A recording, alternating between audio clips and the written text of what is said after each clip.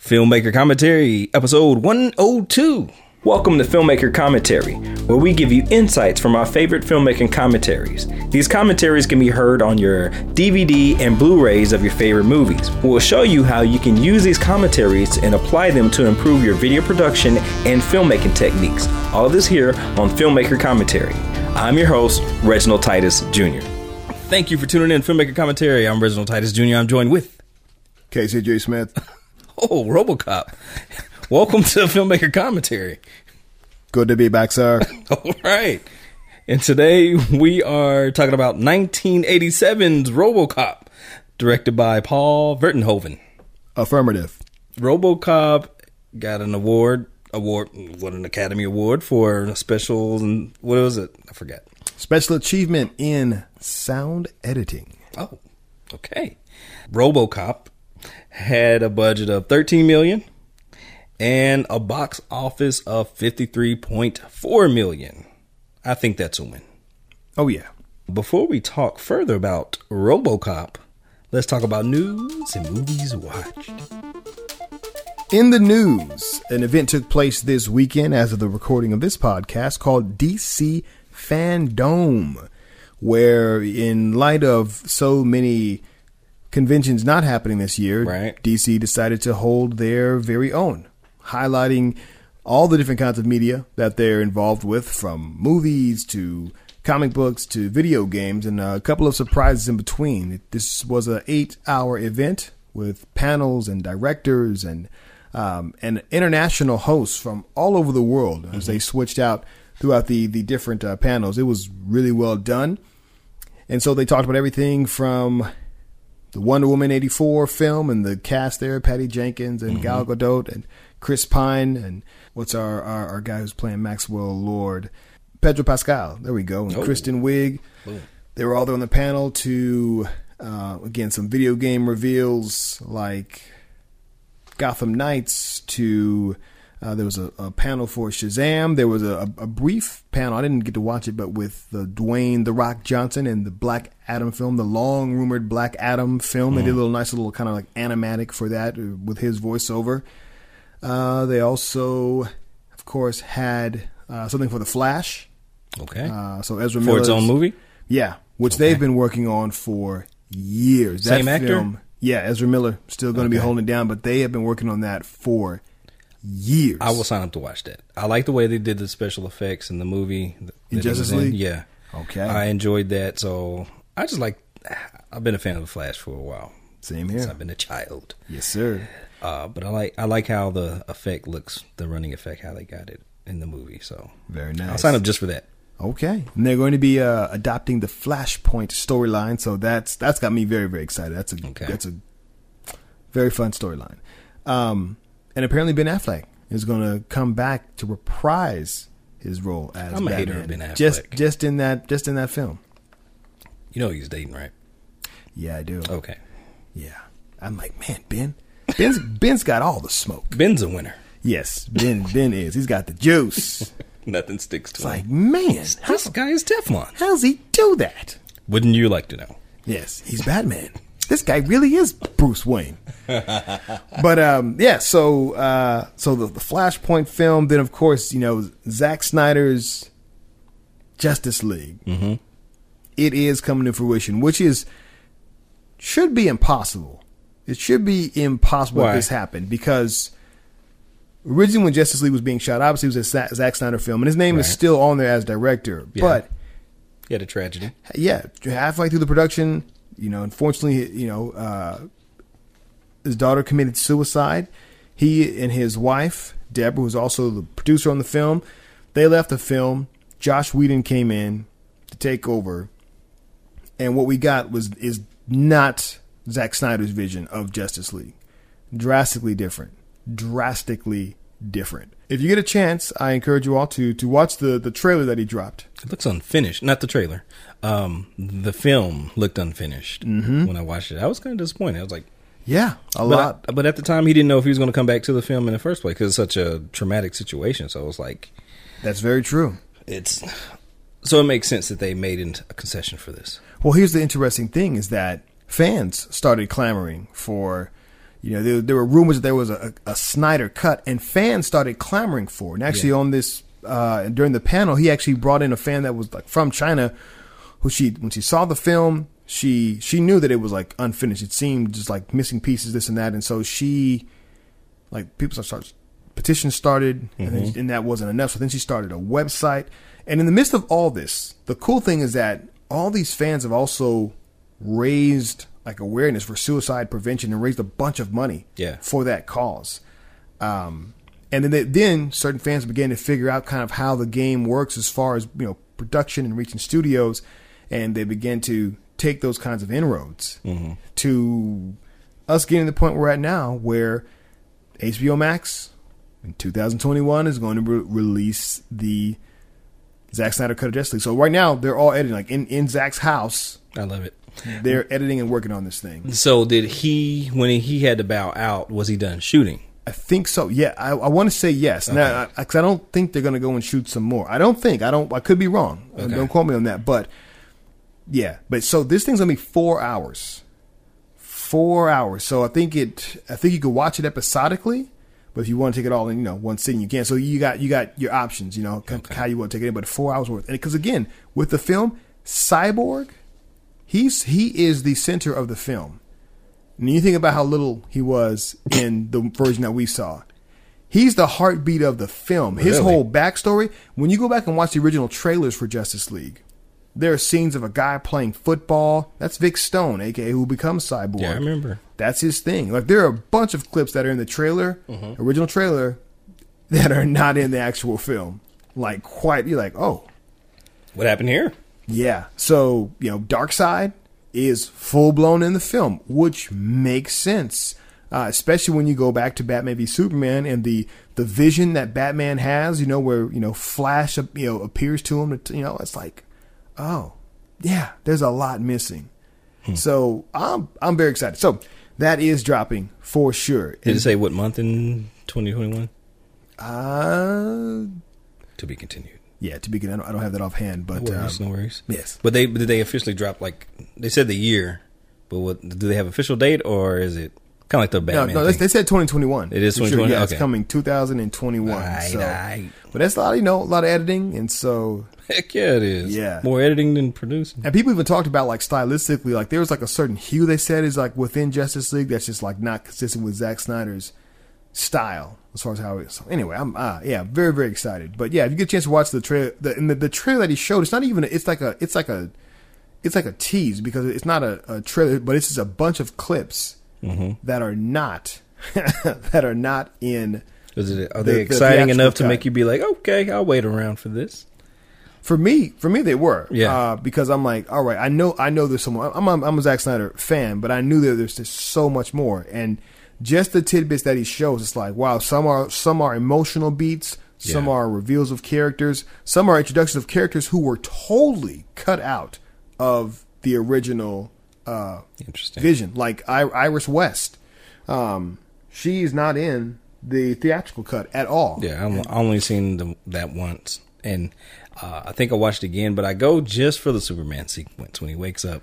That's my favorite part of the film, and that's what I watch. And so there's going to be everybody's going to have so much more. Okay. All the characters fleshed out. I can see why it's 4 hours. Yes, sir. And then, of course, at this event, there was the Matt Reeves of Planet of the Apes fame. He did a panel. It was just him talking with one other person, Aisha Tyler, actually. Yeah, the comedian Aisha Tyler. Yeah, she does a lot of like nerd related stuff, but also is she like doing television or anything like that? Yeah, she's actually on the Talk, which is a afternoon show that comes on. Okay, several ladies talking about. So she was on there pretty consistently. I mean, she may not be on there anymore, but and also she's the voice of one of the characters on Archer, if I'm not mistaken. Like voiceover work. I got it. Yeah, but she's a comedian too. But yeah, she'll probably different nerd based events, and she hosts quite a bit. But yeah, it was just her and Matt Reeves talking. And Matt Reeves, man, you talking about somebody just prepared. Like this dude knows Batman.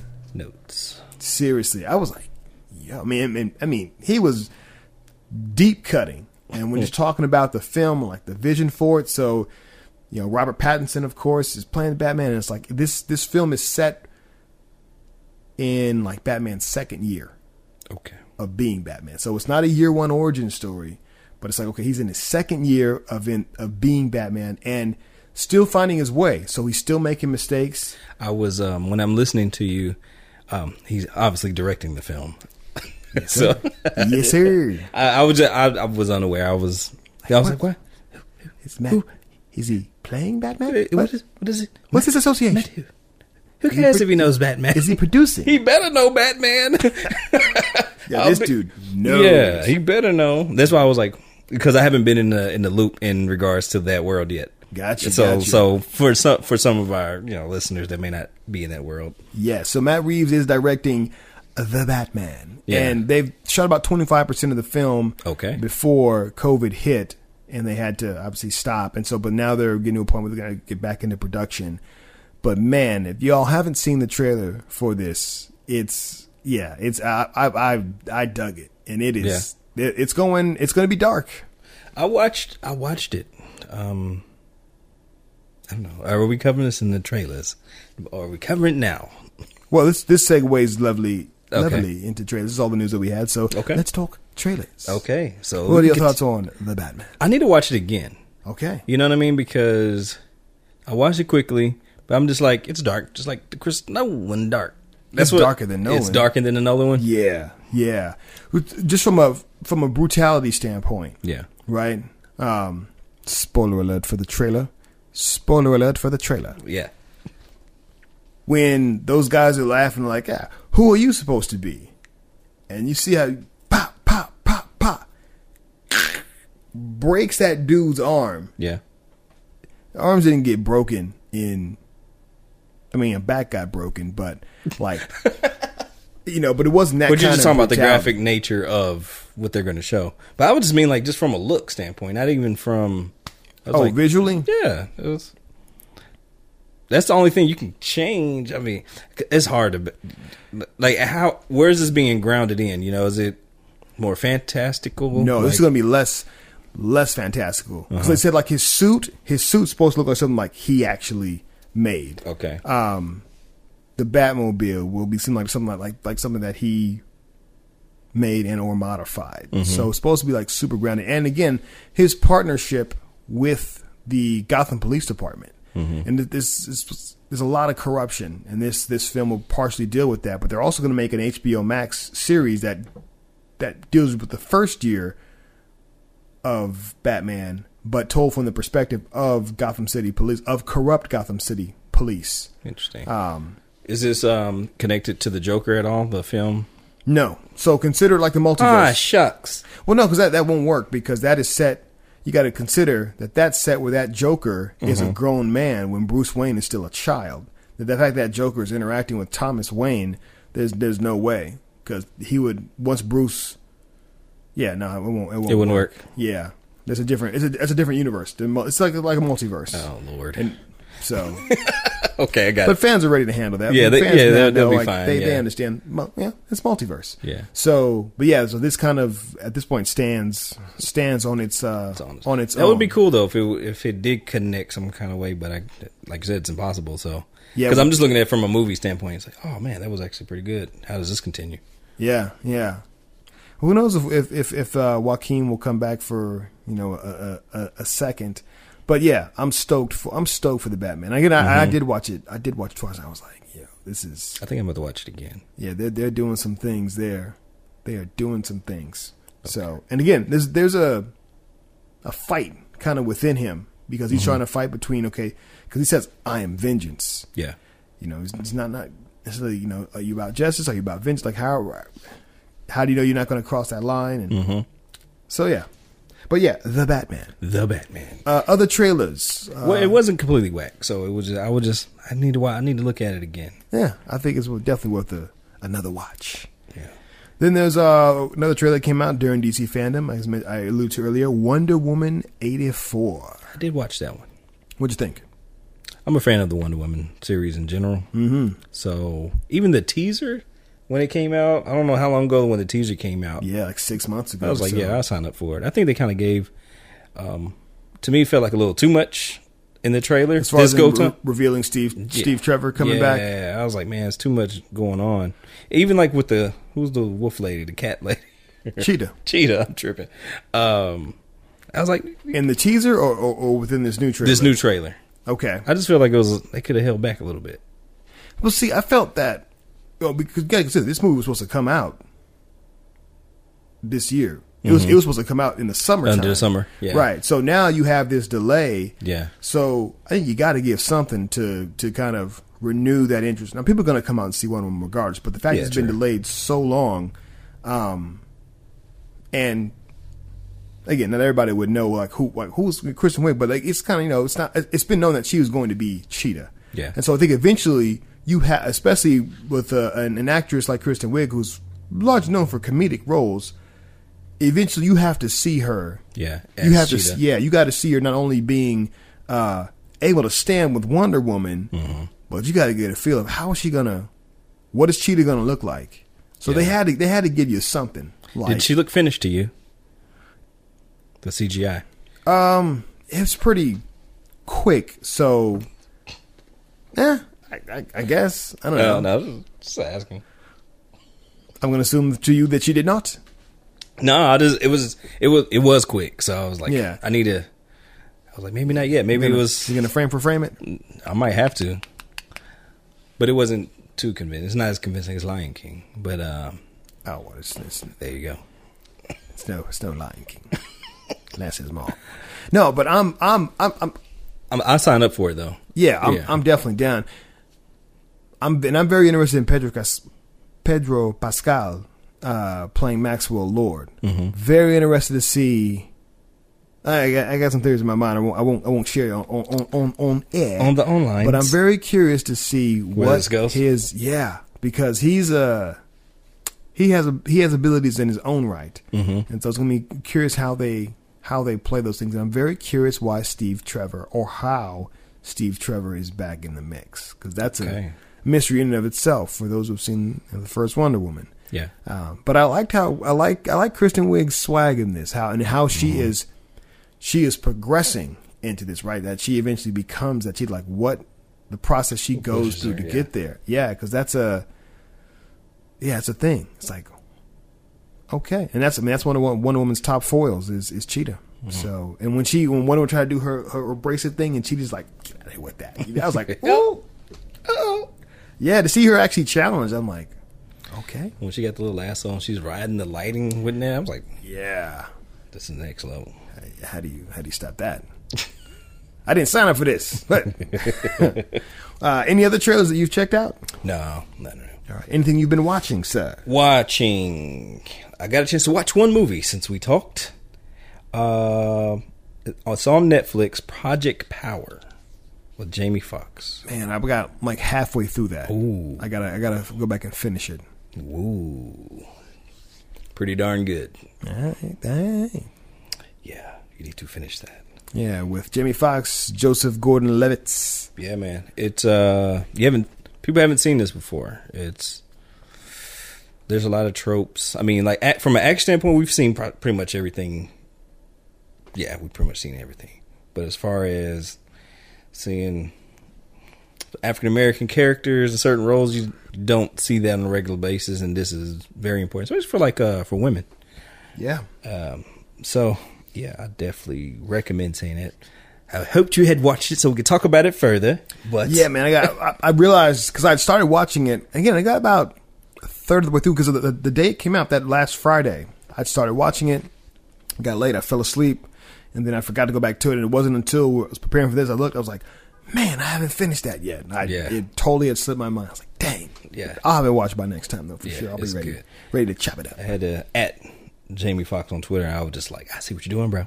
You got Mercy. You got this joint. You're about to do the Mike Tyson thing.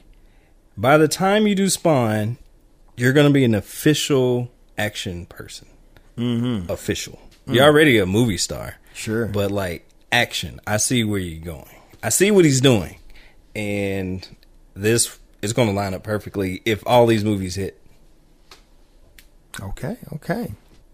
I have been watching also Umbrella Academy season 2 on Pretty Netflix. Good? Yeah. Very, very. I've been seeing some of the marketing for that. Did you watch the first season? Mm-mm. I stayed away.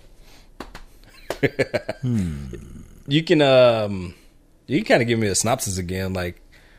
So think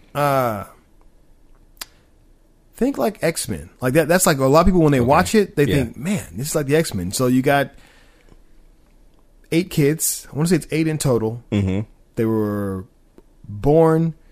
They were adopted by an eccentric millionaire, raised together at an academy, and they became a superhero team. And they were technically doing their thing in the 80s and 90s, and I guess kind of into the 2000s. If I got my timeline right, I could be off on that. But they all have, unique abilities. One's super strong. One can say to you, I heard a rumor, and then you're under her control. You can say whatever after that. I heard a rumor that you punched yourself. And you will punch yourself. That's terrible. But anyway, all I have to say, one can teleport through space and time. And anyway, they get into their given shenanigans, and they end up at the start of the second season going back through time and ending up actually in Dallas. Hey, in a couple, just a week before the assassination of Kennedy. Lord. But they all arrive. Well, I'm sorry, they don't all arrive at the same time. Some arrive like a year. Somebody arrives 2 years prior. So they all arrive at the same spot, but at different times. A year, 1 year, a week before that. So they got to live that year out leading up to that event. Yeah, and then the one who has the power to travel, once he gets there, he arrives like a week after the assassination of Kennedy. And he sees something that then makes him have to go back. But so far the season has been very, very good. Okay. I'm like, wow, okay, Umbrella Academy. So, and it's a very unique group of people, but it's what people would want to see in an X-Men show. Okay. It's got the powers, it's got the relationships, the complications, and it's well done, man. Okay. It is well done. Okay. So okay. Yeah, the marketing looked good. Nothing pushed me. What is it? Like kind of like rated R? Is it PG-13? No, is it PG? What is this? It's like TV-14. Okay. Yeah. Okay. So I mean, there's no nudity. Language is language. Yeah. Nothing too. I scanned through Marvel. I forgot which one was that. Was it Civil War? Oh yeah. Age of Ultron. Age of Ultron. Yeah. Okay. Language. Yeah. Yeah, but the violence is cool. Again, not too over the top. Okay. There'll be some blood here and there. Yeah. But it's not MA. It's just TV-14. Yeah. So I need something graphic. when violence. The Boys, for Amazon, whenever that drops, I don't know if they've given us a date yet. September. It's September. Yeah, that's September. Okay. So right when around the corner. So when that drops, that's like the superhero joint I'm looking forward to watching. That will be binge watch like last time. Like a weekend. Yes. Yes, indeed. That's like 10. It'll be like 10 episodes, right? I think last season was like 10 it was episodes. pretty quick. Yeah, you could digest it. Yeah, that's some brutal stuff. Yeah. But no, I think dig it. Yeah, there's some cool twists. I didn't give away any like super twists. Okay. Just set up some synopsis because especially the first season. Yeah. Okay. I watched an episode of the Muppets Now on Disney Plus. That's the Muppets always try to reinvent themselves, which I appreciate them going for it and doing that. And the format of the show was very now again it's the premise of Scooter, their main PA, production dude, literally like grabbing the clips and like uploading them. And as uploading them, you dive in and say, we got a panel that's kind of reviewing and giving feedback. And it's those two old men that used to sit in the box seats on the original Muppet Show. And man, you're jogging my memory. That was like, it's been a while. Yeah. Who are always they're trolls, And my memory had to blow the dust off that memory. Kind of like us. I remember. Yeah, but they pop up all of a sudden the screen. It's like, oh no, and they're just like trolling, just ragging on each little episode. But It's pretty cool how they're doing it. And it's little the people that are making cameos and the stuff with the chef, man, that's because they're doing like it's a cooking show competition. It's like him and then this turkey. She's like the host, but she's very, very refined, and then whoever the guest is. And so today we're making whatever, and she says what they're making, and then the guest chef, they start going to work. They're showing their ingredients, these are overhead shots and this and that, and and then they call the chef. He's just screwing things up, basically. Like he did something where he put his fingers in like these peppers, and he was just playing around, and he cut the peppers, and he put each one on each finger. And he's like, just doing his thing, and she's like, chef, those are really hot peppers. You should be more careful. He's just like, blowing her off, whatever. And then all of a sudden he touches his face and his eyes start watering. He just goes crazy. But I'm like, this dude's a hot mess. Chef's always a hot mess, but to juxtapose him against like a real chef, yeah, it works. It works. Okay. So anyway, I'm enjoying a little bit of Muppets now. Okay. Muppets. That's light. Yeah, it is. It's something that's like, it drops on like a Friday. They're like 3 episodes in, maybe 4 now. But it's like continuously, they continuously drop? Yeah. It's like, yeah, they ongoing? Started, yeah, Okay. just their new thing. It's pretty and it's just a bunch of just segments, right? Basically. Yeah. Just different segments. They got this, this new Muppet who's like a lawyer. I think it's, that's important to keep, just keeping your IP updated, instead of just letting it sit. Just keep it going. They did it a couple of years ago on ABC. They had a Muppets show, but it was more like set like a late night show, and it was done like kind of that format where the characters are sitting down being interviewed, and they're talking about, oh, this is what Piggy really thought, yeah, like that kind of like the Office style, Yes, they ran like that. That one, man, oh man, I hate that it only went like 1 season, but man, I remember my brother-in-law and I, we would watch that. And there was some. Man, and they again every week they had some kind of guest on there, and it was pretty funny. But it was all about them getting set, how to prepare for the late night show that night, and just the drama. And then Kermit and Miss Piggy had, they had broken up or whatever, so they were estranged, and they had drama going on there, and yeah, it was funny stuff, man. It's like, man, they keep working at reinventing. You watch anything else? That is something kind of boring. I did watch a little bit of reality TV, 2 shows called Renovation Island. Okay. And I think we talked about this before. And my wife, we watched it when we did our little stay vacation at a hotel. This popped up. Cheesy, normal HGTV type television. This was playing. I was like, oh, this is actually pretty cool. It's just a Canadian family. They go into the Caribbean and they're building out, they're retrofitting a hotel, like a boutique hotel, and so like they're just going to, it's pretty good. It's decent. I mean, it makes you really, really think about what's in the Caribbean. It also puts you down like this rabbit trail of like, how much would it cost to live on an island? And you'll be surprised like how cheap it is on certain islands. Sure. But then you kind of, from a business standpoint, you start realizing why it's so difficult because of logistics. Anytime you need something, it needs to be shipped there, and then it takes time, for literally shipping it there. You need to be relaxed and chill. You just need to chill, and that's why if you say you're on island time, when people talk about island time, hey, everything's okay, man. Gets there when it gets there. When it gets there. So that's just part of the culture. But yeah, it's called Renovation Island. Pretty good. We'll watch 2 episodes, episode 4 and 5. So halfway there. I did see some reality TV also this week. I was at my mother's, got a chance to go and see her, and there was one show about these couples that were getting married, but then they would have their families come and kind of, it's not like an intervention, but they would come and they were trying to bring the families of the 2 fiancés closer together. Interesting. And just that'll be drama just by itself. Yeah, exactly. So it makes for, decent reality TV. And then there was another show called... What network? Gosh, I don't... Oh, no worries. Yeah, I don't 100% know. It's like just my mom was watching, it was on. I was like, oh, what's this? It feels like something you would see on either VH1 or one of the, I think maybe one of BET spinoff channels. Something like Viacom, basically. And the other was like, it was just with these... It's like 4 women. It's like they were streaming from home, but one was like a a fashionista. The other was Deborah Cox, the singer Deborah Cox. Yeah. One was a trans model, and one was, she was like an entrepreneur.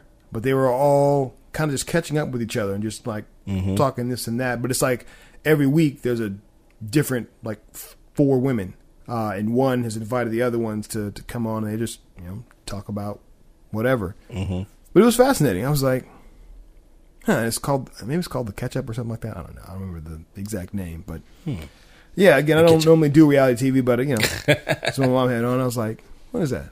What is this? But I just, Deborah Cox, I was like, Deborah Cox. Not familiar. And I was like, you know that song, you know, how did you get here? And my mom, she didn't know. And I was like, Alexa, play You're Not Supposed to Be Here.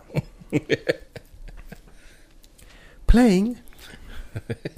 But Deborah Cox still, you know, she's taking care of herself. Still got it together? Yeah, she still got it together, man. She was like, she was like in shape. She was a vegetarian, man. Like her face was like real thin, but not like in a unhealthy way. Yeah. Yeah, it's like she's taking care of herself. So. Okay. Did you ever watch that No Limit? Did we talk about No Limit last time? The docuseries for No Limit? It's on BET. Oh. Did we talk about that last time? We did talk about it. Did you ever watch it? I don't have BET. No, you would know. Well, I know I would know. Yeah, for they sure. do have it's a trial. So like if you go online. Oh, is this for their streaming platform? If you just go to BET, I don't even think on their streaming platform, but if you just go online, you don't have to put a credit card or anything like that, but you can only get it for like 24 hours, something like that. It's enough where you can watch enough episodes. Also, so it's not No Limit. Sorry. I'll be here all week. I'll be here. Yeah. Or you can go to YouTube, and they do have some episodes on YouTube. You know, it kind of like, you know, trailing behind. So the people that they were there for the event, they got to watch it on the platform. But if you go to YouTube, you can, on BET, they got it. But No Limit. It's worth watching, for real. Like, I was surprised on how many things that we're still going through, like just from a social commentary, politics, things like that. This cat went through so much so that Master P deserves a lot more respect than given. Yeah, for real. Okay, big time. You know, you're talking about at one point in time, it was like 400 million. Gross. Whoa. 400 million. Like a month? For the year. I think it was an annual thing. Yeah. But that's how much they were raking in. That's what the company was valued at, around 400 million. I believe that. I mean, at their height, I mean, they were everywhere. And they're freaking on WCW and pro wrestling. I'm like, yeah, they got into all that. Whoa. How'd they swing this? I was surprised. I was like, man, this guy's working it. Yes. Shock his old skinny self. He's not. He's gonna catch a choke slam. You better be careful out there. You better be careful out there. None of these cats are trained. You'll really be shocked. My back. One of my rums are off.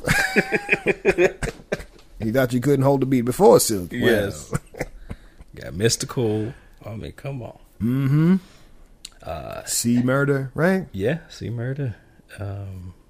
Yeah, man. If you look at it, it just takes you through a history, and you appreciate like the values, like family values that, you know, his mom and everybody put in his life, and how is a Master P created? It's not just somebody that just so happens to be here.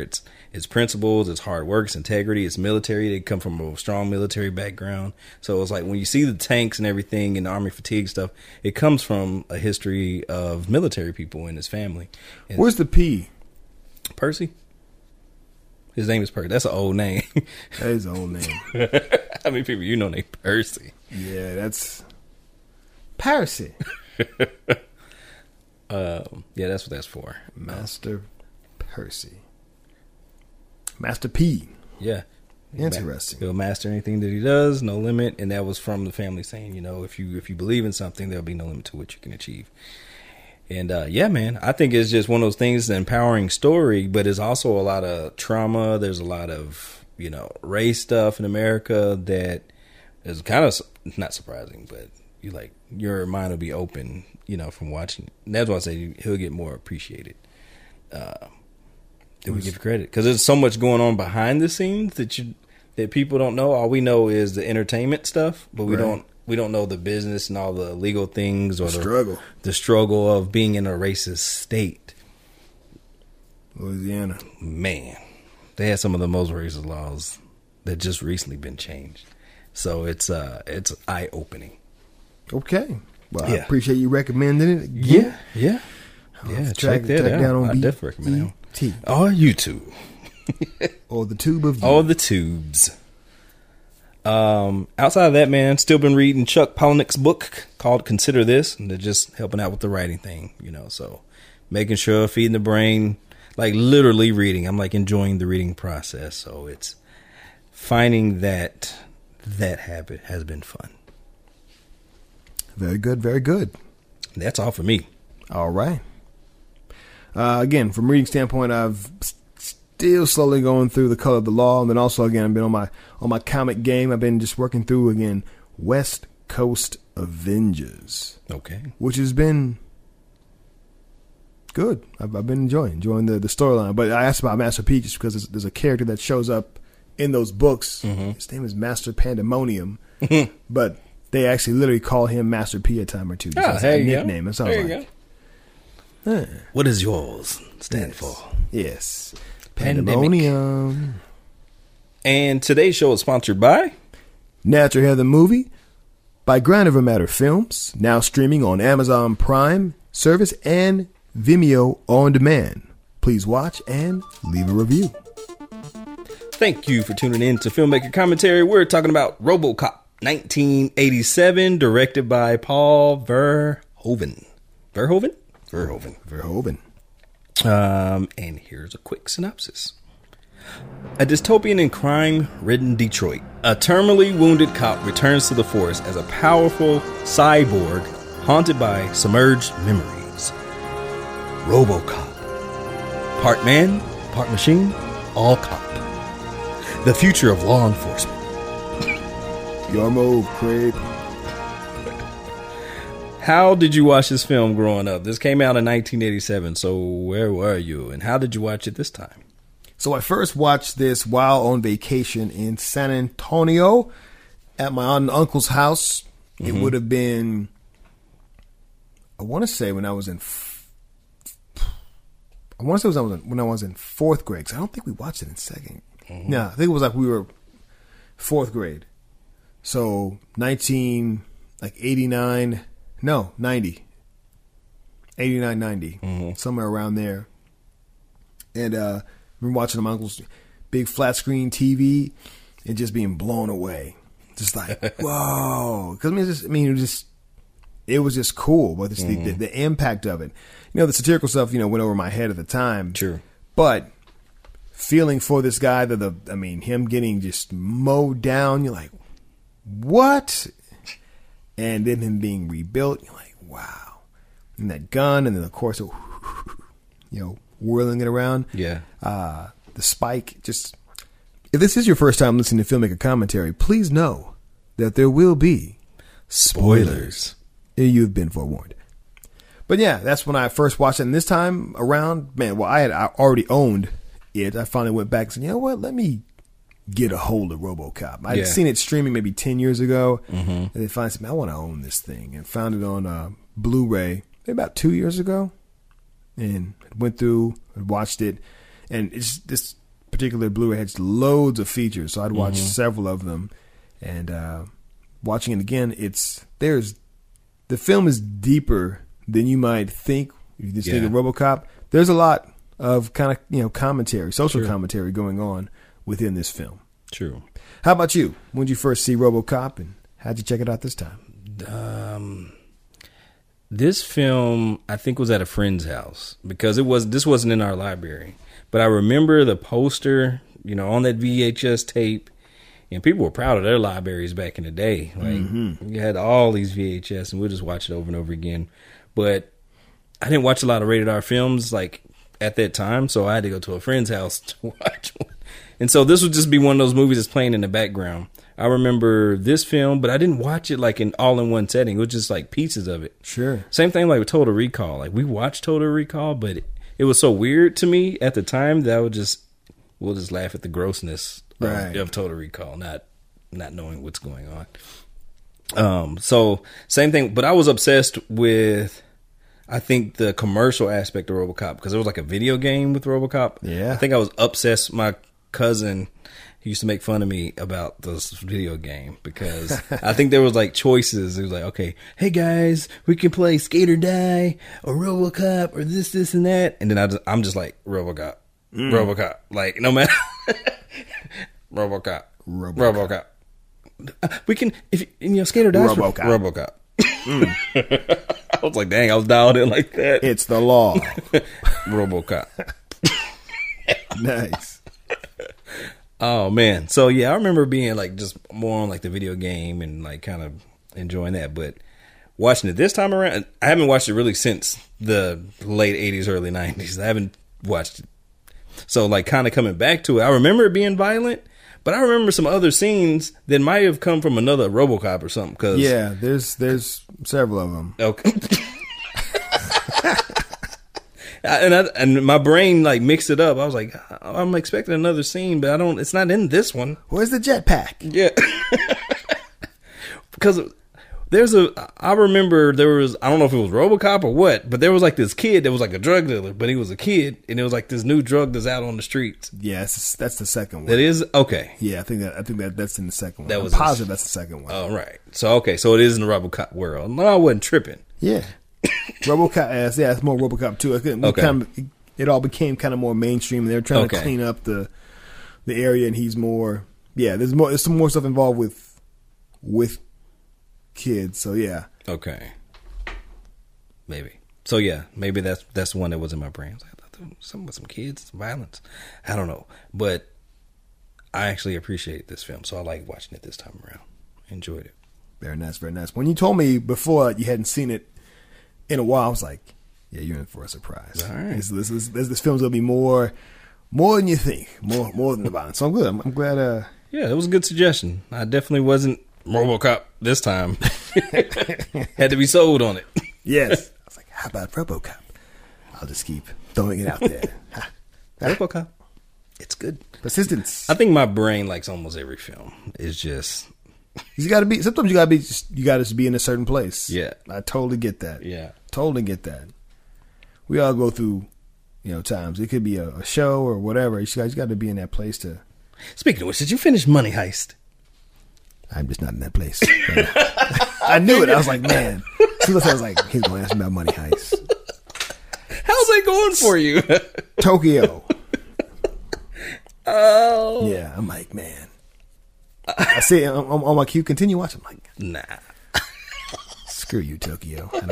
What season did you stop? Season 2? Yeah, I'm still on season 2. Eventually I'll have to. Yeah. Nah, if you ain't sold, you ain't gonna be sold. Yeah, I don't know if I watch it, I'll get some. But it's like, nah. And honestly, I tried. I switched to the English because I see what you were doing, like going to the English. No, fam. It's not the same. It's a different feeling. It's almost too commercial. It's like it's something you've seen before. Based on just the voice acting. Nothing else. Just straight voice acting. I can't give it my full attention like that. I'm like, nah, I can't do it. I can't do it right now. I can't go full subtitle. No. Can go full subtitle. Not right now. No, that's why I say I feel you. If based on how I felt from watching it, I can understand why you had a stopping point. You jump ship. Okay. I had to check in. I was like, what? I ain't heard him talking about no Money Heist. Yeah. Once I started the second season and see how I jumped off. And again, I already had issues with the character, and then I see how the second season starts, and I'm like, you again. Already causing problems.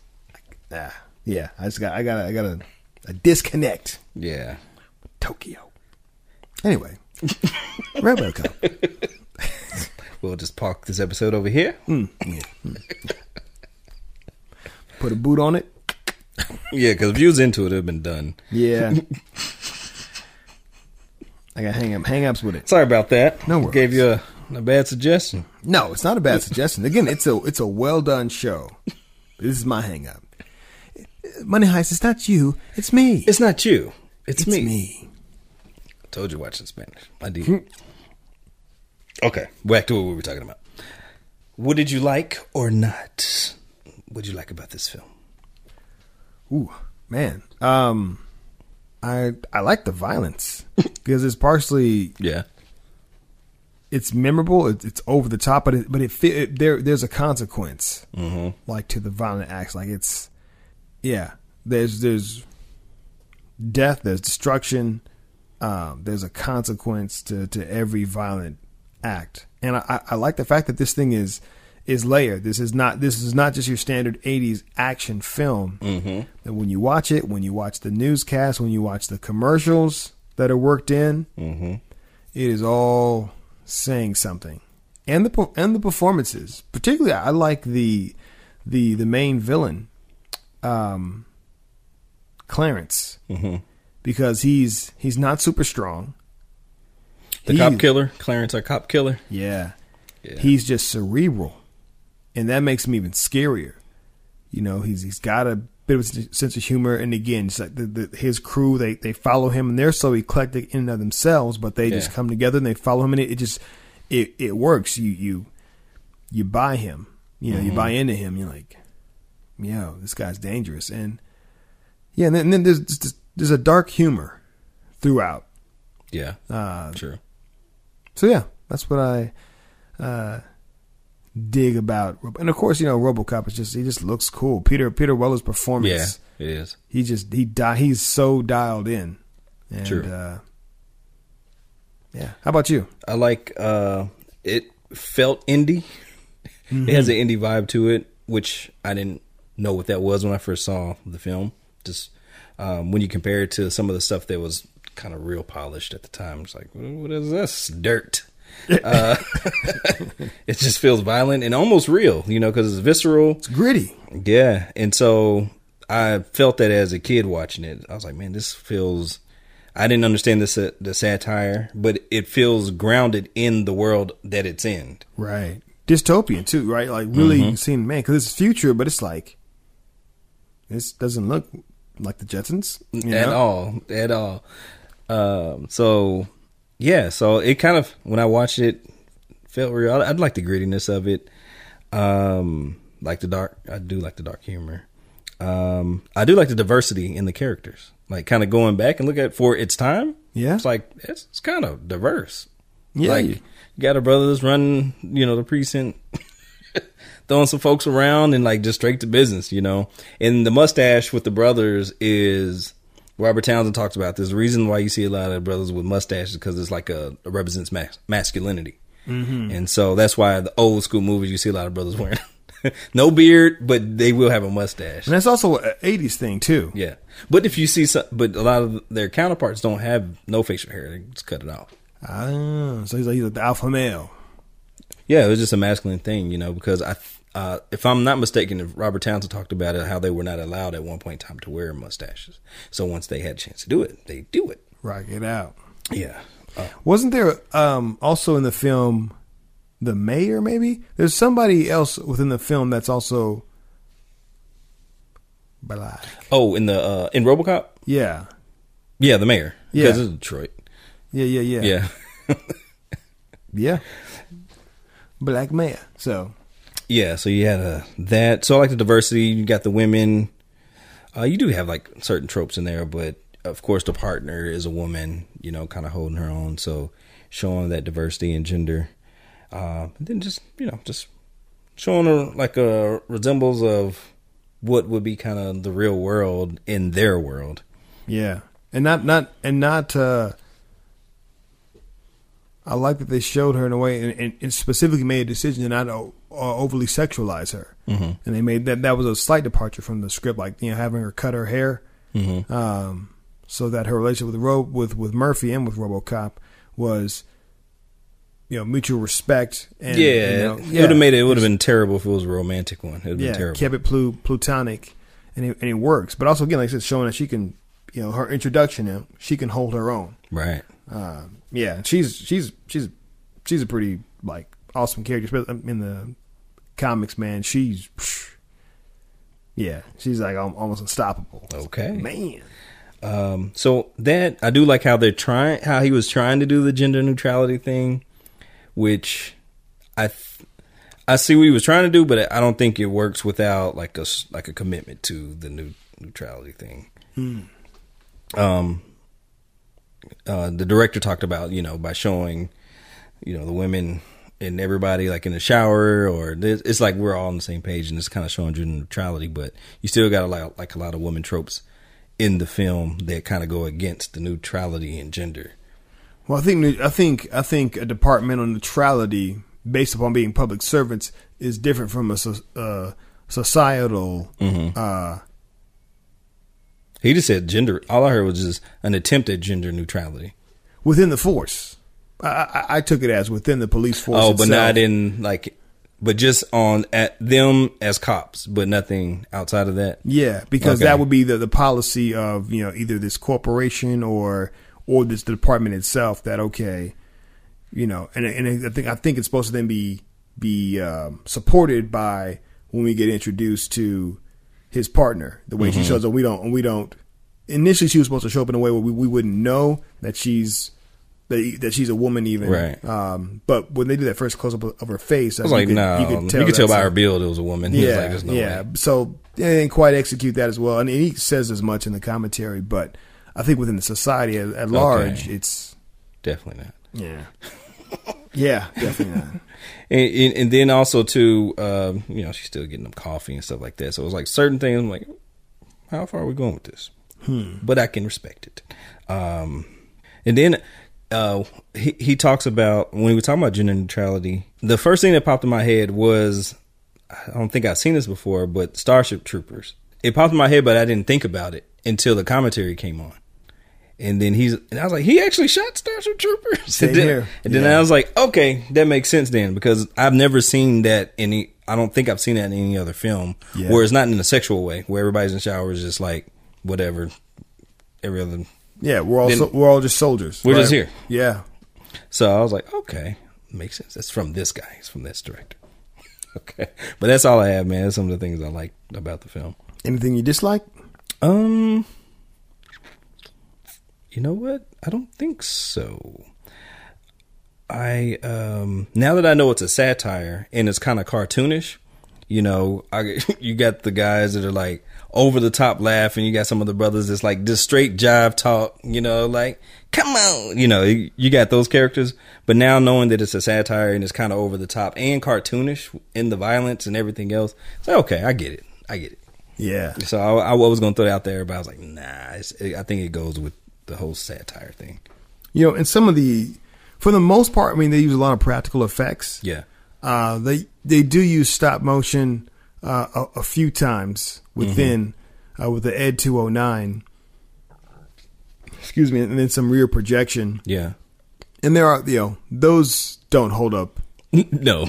Yeah. And even at the very end, when Bob Jones gets thrown out the window and he's falling to his death for whatever reason. I don't know why. His arms looks like legs. Yeah, I'm like, why? There's a reason for that. So I don't know why, but somebody broke that down. Why his arms are jacked up and look long and weird. I don't know if it was a puppet that was made incorrectly. I don't remember. There's a feature. The Blu-ray has a lot of features. Yes, there's like 6 or 7, no, like 8 features. Yeah.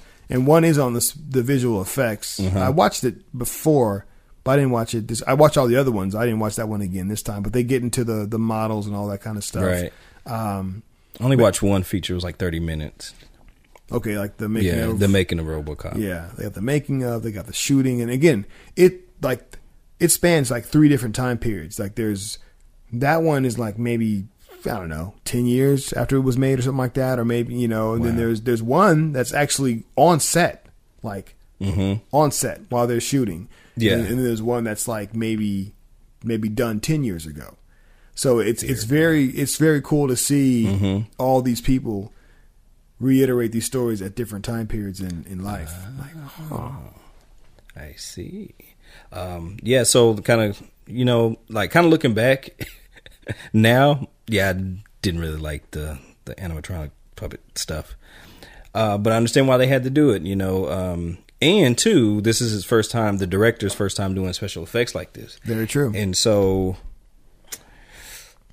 you know, we have Ridley Scott that's just killing it, you know, in Alien, you know, using all that same stuff, but him being versed in special effects and things like that. Yeah. And, you know, this drawing and creating stuff. This is 1987, right? And then Alien was what, 1979, 1980? 78, 79. So it's like, I think 79 is when it came out. But and it's still like holds up pretty well, you know, with the rear projection, miniatures, and all that. But it's also way darker, like literally way, way darker. So they could get away with hiding more, I think, within that, where you have scenes here with Ed 209 in broad daylight, right? Corporate boardroom, light shining in. But it would have been fine. Like the shot with the boardroom, the rear projection isn't clear. That's true. So, that's just a mistake. Like somebody didn't nail that. I was like, ooh. It's ugly. I was like, ugly. ooh, that looks really bad. It was just a bad job. Yeah. On that one, something. Because when the miniature, when it falls down the stairs, it's actually pretty convincing. I agree with that. I was like, oh, well, okay. That looks because they actually built a miniature set for that to take place. But yeah, the rear projection, that one part, it doesn't work. It's a telltale. You can tell. It's like, whoa, y'all messed this up. Yeah, somebody slipped. Yeah, that's the only thing. But it wasn't so egregious that it messes up the movie. But it is like, okay, it pulls you out for just a brief second, and then when what's that? Yeah, like is that a focus? Is something wrong with my system? But yeah, that may be the only thing. I would agree with that one. I'll buy that for $1. That's a quote. It is. There's actually a name to that show. I'll buy that for $1. Well, see, that's what I thought it was actually called. It's Not My Problem. I love it. There's a deleted scene where they actually like show it. And it just didn't make any sense. They show the actual movie? They show the actual TV show? Yeah, they show a clip of it like kind of coming on and him kind of walking into a place that's very sexist. But it's just the captain says, it's not my problem. I love it. I'm like, man, this guy's a super creep. That guy, whoever played that character. And all the guys are watching it and just laughing. And the criminals, random people in their jobs. And this is like public television, you know? Like, wow. I'll buy that for $1. Just the over-sexualization. Yikes. So much for that gender equality thing. Commentary. What'd you think about the commentary?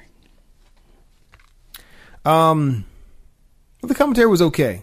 Because I watched a bunch of the features, I had gleaned quite a bit of the knowledge. Yeah, I got a good chunk of the knowledge out of that. And plus I was watching it, 1.5 speed. And it was actually, normally when I do that, they still sound fairly normal. But this one, they sounded They're interrupting fast. each other. That's why. Yeah, it was moving. They sounded fast. Even when he first came in, I was like, "Whoa!" I thought I was gonna have to slow it back down. I was like, "No, we just gonna keep going. I'll adjust." I was like, "Man, okay, all right." But I was catching some little tidbits here and there. Yeah. But there was sharing quite a bit about production. So if I hadn't have gone into the special features, I was like, "Wow, man, this commentary is loaded. It's just loaded with like all kinds of tidbits." True. How about you? It felt congested. You got the writer, producer, director, right? Mm-hmm. And then you have the writer, and there's two writers, but I can't remember which. This was Ed Neumeyer. He's the more talkative writer, and so with him and the director, or it could have been the producer. I mix them all up, but it seemed like they were butting heads a little bit. Like one was just, instead of like kind of going along with what the other person was saying and kind of adding to it, it was just like, but, kind of like trying to win this point instead of kind of adding to the commentary. I think that's partially based on how the production went, because they went over budget. Yeah, it ran long. This was a tough shoot. Like they all say, it was a tough shoot, and the producer with Orion. Like they would come in and they would say, just, stop the bleeding. Yeah, I remember. So it was so maybe something that's still kind of, I don't know. Well, what year? I don't know what year they did this commentary, but it'll be interesting. That's a good question. Could be, I need to do a little bit more research on this director to kind of see, his personality and kind of history with other people, because it seems like he was kind of like a tyrant, on on this movie. Yeah, kind of going. I say that because he kind of admitted in one of these features, The Making of Robocop, that the actor needed more time with the suit to walk around to do, because he'd been practicing 7 months before, but then when he got there, he was like, "Oh, this moves differently, and I need time with him." He was like, "What? Well, we're about to shoot." That's the director. Because remember that? The suit came late because they thought they went through all kinds of back and forth. They wanted to change it, and then and they couldn't. And they had done a full body cast of Peter Welling, and he had been working with a pantomime and a movement coach for 7 months. That's just crazy. Getting his movements down. They were going to be very... How about the effort time? Yeah, they were going to be very legato, which is non-staccato. So the opposite of what we ultimately got. It was going to be fluid and kind of have like even bird influences within it or whatever. But once he got in the suit for the first time, which took anywhere between 8 to 11 hours to get into, and then realized he couldn't move. And that literally said that depressed him. Dang. And he was telling the director, I don't even know how to, what I've been working on for the past 7 months, I can't do any of that in this suit. Crazy. And the director, admits that initially they was like, well, we're about to shoot, but then he quickly realized, we have to shut down production and give Peter a day or a few days, couple days to come up with something new. But he was such a jerk, dude. Like, he didn't... Sorry, we're shooting. Yeah. So the actor actually had to fight for that. So that's kind of unfortunate. Had to get very vocal. But that's also, this director done a couple of films, but he also talked about how he was sick a lot. The director, Paul, said he was sick a lot on this film because he was so unsure of himself. Dang. That he would they'd shoot a scene or shoot a couple scenes and he'd go back to his trailer and throw up. Holy crap. So he's still trying to, he's working through insecurity and is trying to make this thing work. And they said, being in Dallas, it was in August, and they said it was like one of the, super hot, super. That's always fun. Muggy. And when they were inside certain sets, it would get up to 120, 130 degrees. I know all about Dallas. Yeah, they said this was not a fun shoot. But, the director, again, Fu says now he realizes that while they were kind of pissed at Peter initially, they realized now, no, you know what? He was right to speak up and say, hey, this is what I need to make this work. True. Yeah, so too many cooks in the kitchen, man. That's what I felt about this commentary. But it was still informative. But I was just like, okay, you could tell there's some pool, going on. Because I think the writer was saying there was one scene, I really like this scene. And then the director was like, oh, because you shot it? And then it was some B-roll footage or whatever. And then right, I would never overstep the boundary of the director. And I was like, ooh, what? There's some backstory here. But they've worked together multiple times. Because I've seen Neumeyer. He may have, he's worked with Paul. Like they've got a couple. They've got history beyond just RoboCop. This was their first endeavor. But he says, Paul tries to be. He likes to work with the same people, right? Because it makes kind of don't we family. All the shortcut. There's shorthand, all that. So maybe they got that just kind of like brotherly thing where they're jabbing each other. That's the vibe I got, man. It was just like, whoa, this is a little different. Yeah, this is different than just people trying to push their points. Though this is like little jabs in there. I was like, hold up. What'd you think about? What special features did you say you checked out? I watched just about. I've seen all of them. Oh wow. At this point, I've seen all of them because I watched The Making of RoboCop, RoboCop Creating a Legend, Shooting RoboCop. Again, there's another one that's called Making RoboCop.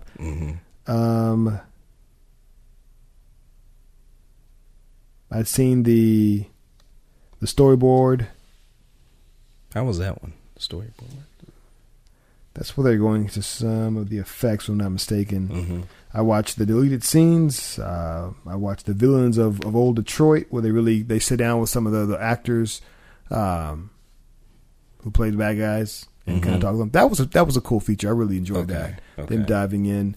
The special effects one's going to go into detail on how they did the Ed 209 stuff. Maybe even some of the paintings, the matte paintings, which are beautifully done and play a pretty big role.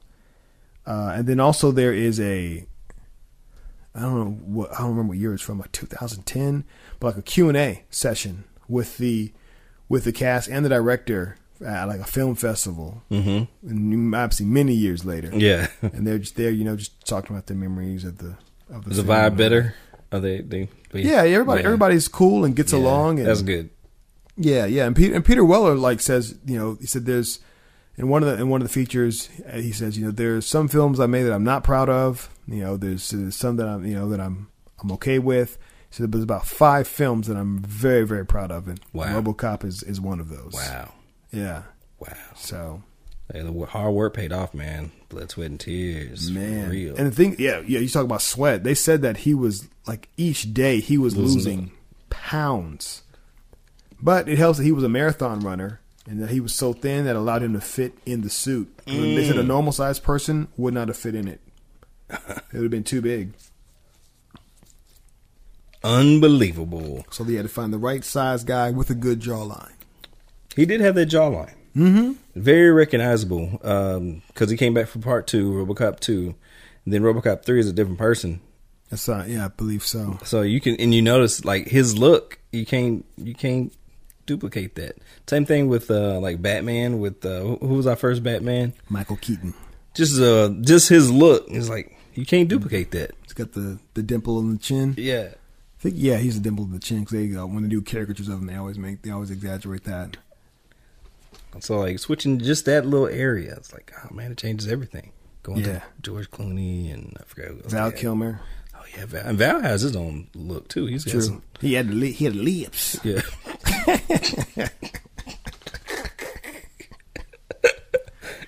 Val had the lips.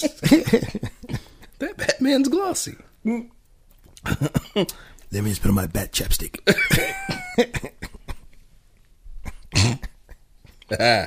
This is the only part of my face that's exposed as I'm flying through the city of Gotham. You must take care of your lips. Batman. Shout out to IP. Dear God, I can't get away from Batman. No, he's vengeance. He is capitalism.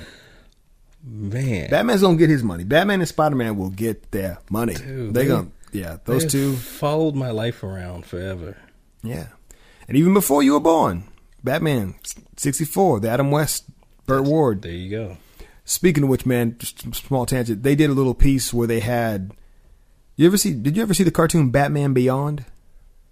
Slightly futuristic. Not slightly. The Batman set in the future, but the old Bruce Wayne Batman was mentoring a new future Batman.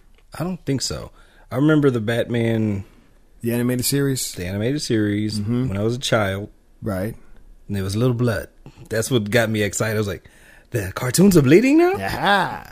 That's what I remember. What cartoon was that? So that's Batman the animated series. Okay. So that same Batman, voiced by Kevin Conroy, after that show kind of ran its course, that show was actually still running, and then they started this show called Batman Beyond. Okay. Set like maybe 40 years in the future. Okay. Where Batman is now an old man, and he can't keep up the game anymore.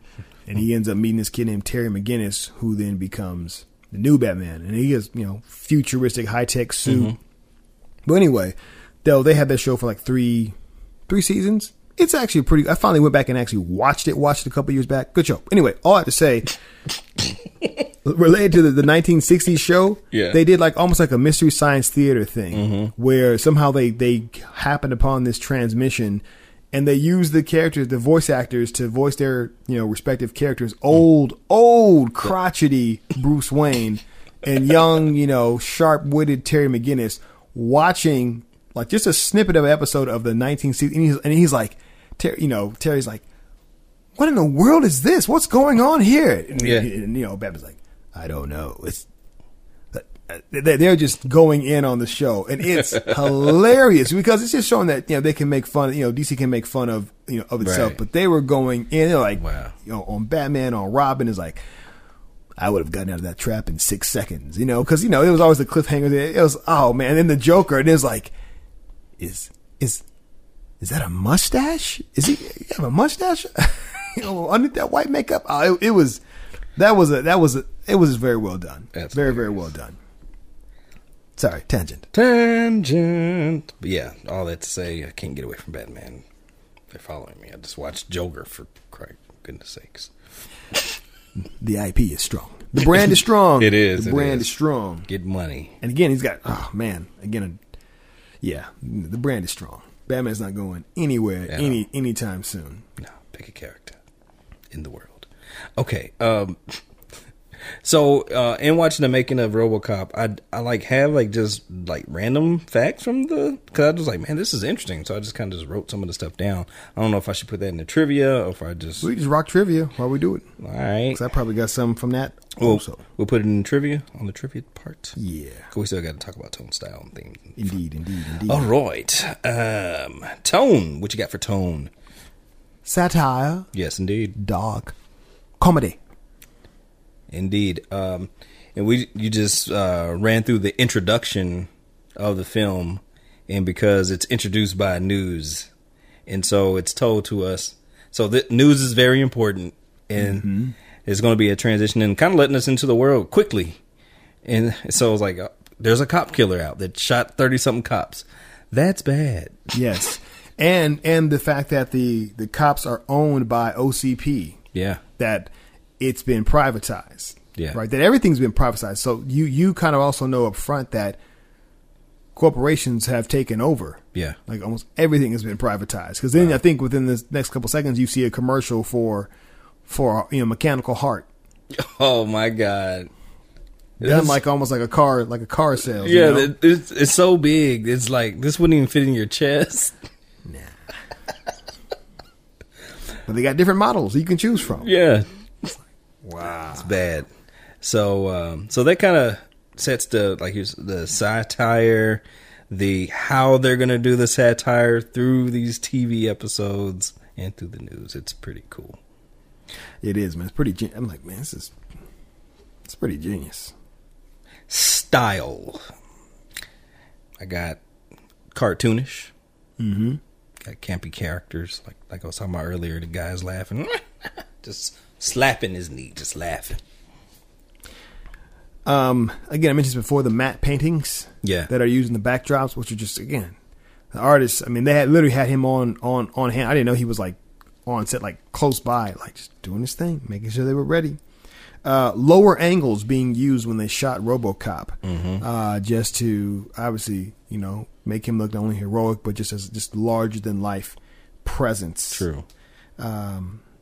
And just over the top violence and a lot of practical effects. My God. Again, the killing of Murphy is horrendous. Yeah, every time I see it, I'm just like, dang. I know what got me was the first employee being shot. I wasn't expecting the employee to be. I was like, oh, this is going to end badly. But I saw the unrated version of this film, and so he gets shot. It's like, all right, get shot. You see the bullet holes coming through the back. You know it's bad. You got the bullet holes coming through the back, messing up your suit. Then he lands on a model, and the thing keeps shooting him. And so, his legs and all, it looks like spaghetti just coming out of his body. Okay, so you're talking about the scene with the Ed 209 demo. Yeah. At the very end. Yeah, when you said it play, I was like, what was it play? Yeah. Oh, yeah. Ed 209 demo gone horribly wrong. Oh, my God. This is before I got a quote from that when we get to quotes. Okay. Oh man, that scene it's terrible. Yeah. It is terrible. The fact that machine you got 20 seconds to drop the gun. So he drops it, but it drops.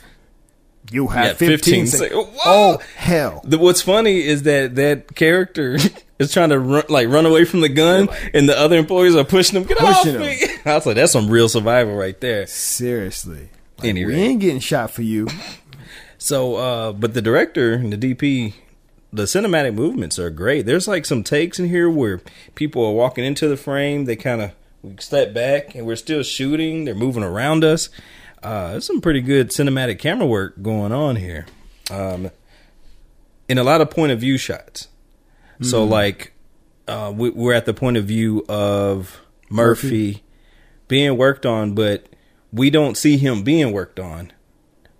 We don't have to show that. Save some money doing that. And so you can just kind of keep that perspective.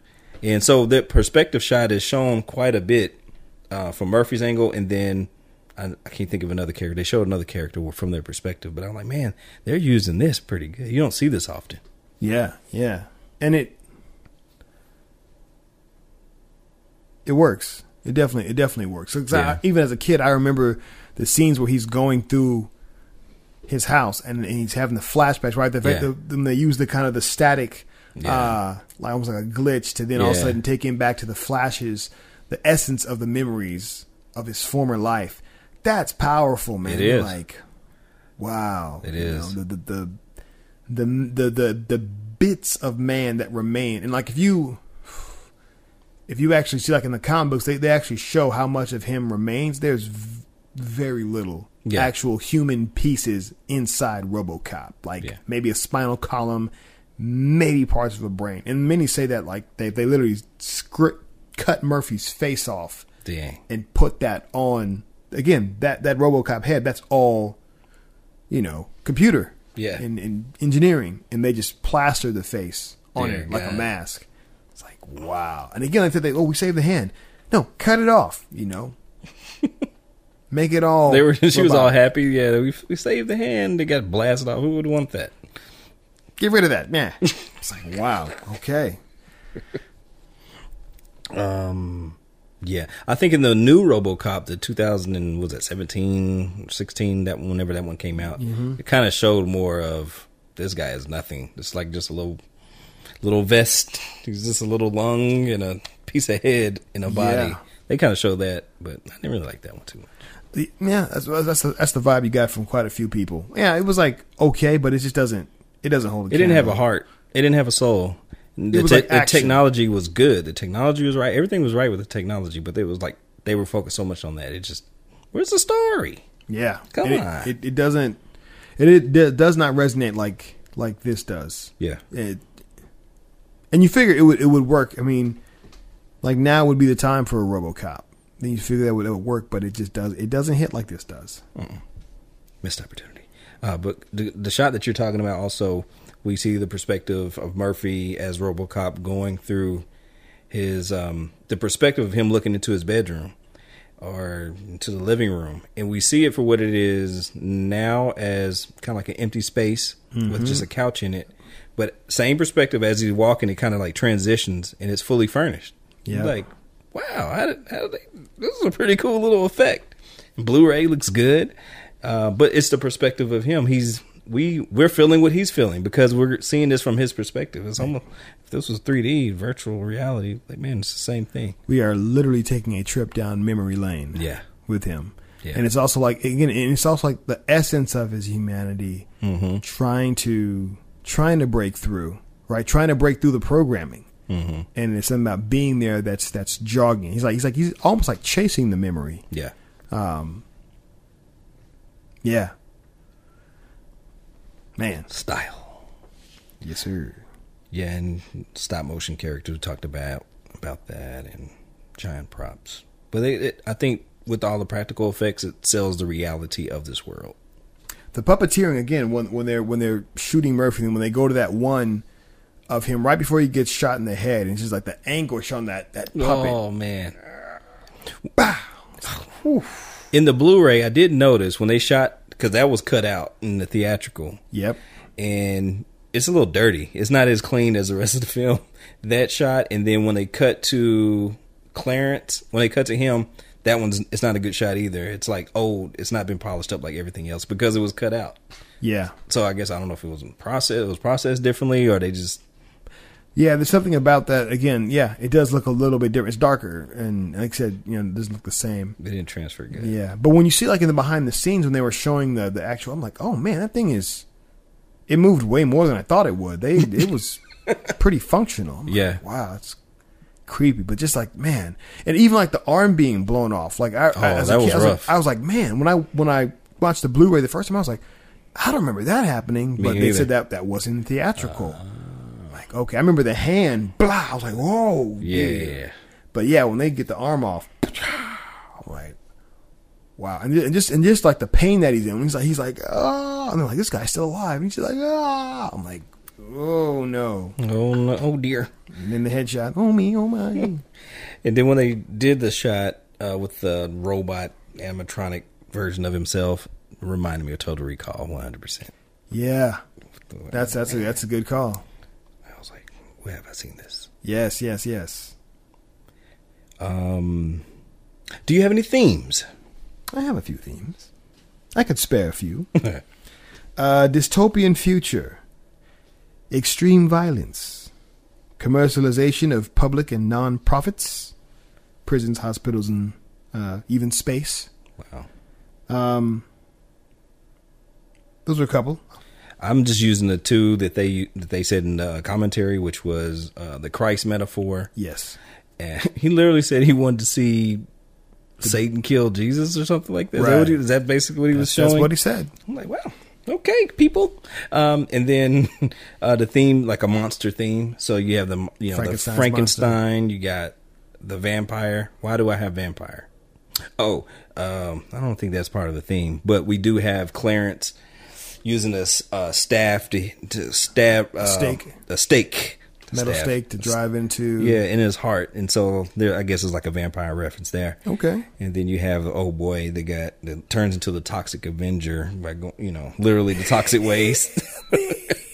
So it's like these monsters that are created, from humanity. But probably the main thing for monster would probably be the Frankenstein monster. Okay, all right. Theme of man meets machine, overcoming programming, American greed, and then I put outside looking in. I'm trying to think what did that on the outside looking in. I feel that's the overall director. Mm-hmm. His view of America. Okay. Is that could be like a director point of view.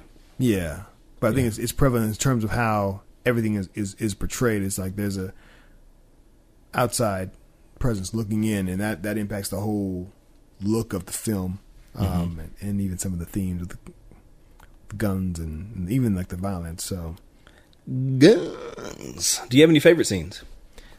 Oh, I do. So we alluded to this earlier, the Ed 209, that demo, because that's just that. If that doesn't fail, then there is no Robocop. Yeah. But just this is supposed to be a nice, clean corporate board meeting. Yeah. And it just becomes a a one-man massacre. Like a guy is murdered. And then the scientists are pulling the plugs. Why the hell was there live ammo in this thing? Who does a demo with live ammo? I mean, they own the cops, so they can do what they want to do. So I'm just saying, we're gonna go to the boardroom and do this demo, and go ahead and put the live rounds in there. Why? I started catching on. What I really appreciated about it, just how the actors are acting. Not the main actors, but just the supporting actors. So everybody. Our brother Johnson, right? So this is in the 80s. Like, how is this brother maintaining with all these people as a brother? How is he doing? He has to know the politics of this world. And you see him navigating it. Oh, yeah. He's just like, hey, man, you might not want to, mess with Jones. Yeah, Bob Jones. He'll turn you into sushi. But it turns out that this is literal. Yes. Yeah. After the fact and watching, I'm like, oh, he was being, okay, that really, he blew him up. So it's like, and then seeing how the supporting actors are scared, they're literally scared for their life when this guy is walking around. This is their boss.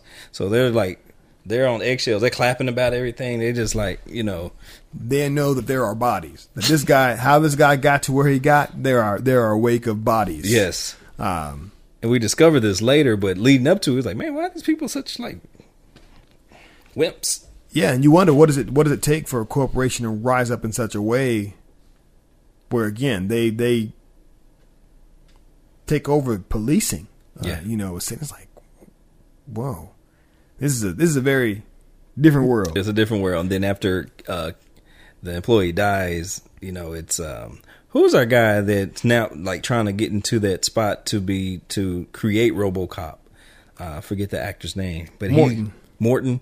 He's the ambitious young man that's trying to come up the ranks of the corporation. He's the yuppie. The yuppie. And so he's in the elevator, you know, with Johnson, and Johnson's like, crazy thing what happened to Kenny, huh? What cracks me up is how Bob turns to the main owner of the company, and he's just like, sorry, it's just a glitch.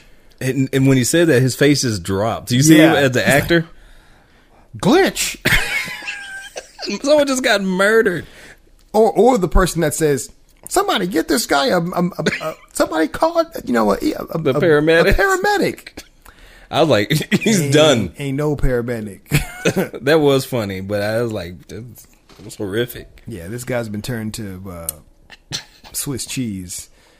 There's no paramedic for him. One of my favorite scenes is just how the fade to black from when Murphy passes on, and it's like empty. It's like, is this the end of the movie kind of situation? And then when it fades back in, we're seeing the world from his new perspective. So mine is him. Again, favorite is maybe a misnomer, but just like it's impactful to me. The killing of the hero 20 minutes into the film. Yeah. And the violent death of him. And again, the director equates it to a Christ-like thing because he does get resurrected. Yeah. Gets a new lease on life. But the death. But is he alive though? Something overcomes. He is the ghost in the machine. If in some respects, which makes me actually think of that animated feature, Ghost in the Shell. Yeah. There are some tropes of humanity. Terrible movie. Go ahead. I mean, the live action one. Yeah, I figured as much. You were talking about live action, but Lord, I figure there's some semblance of humanity still there for him to overcome. But that initial scene of him getting shot up is just, man, it's powerful. Very powerful.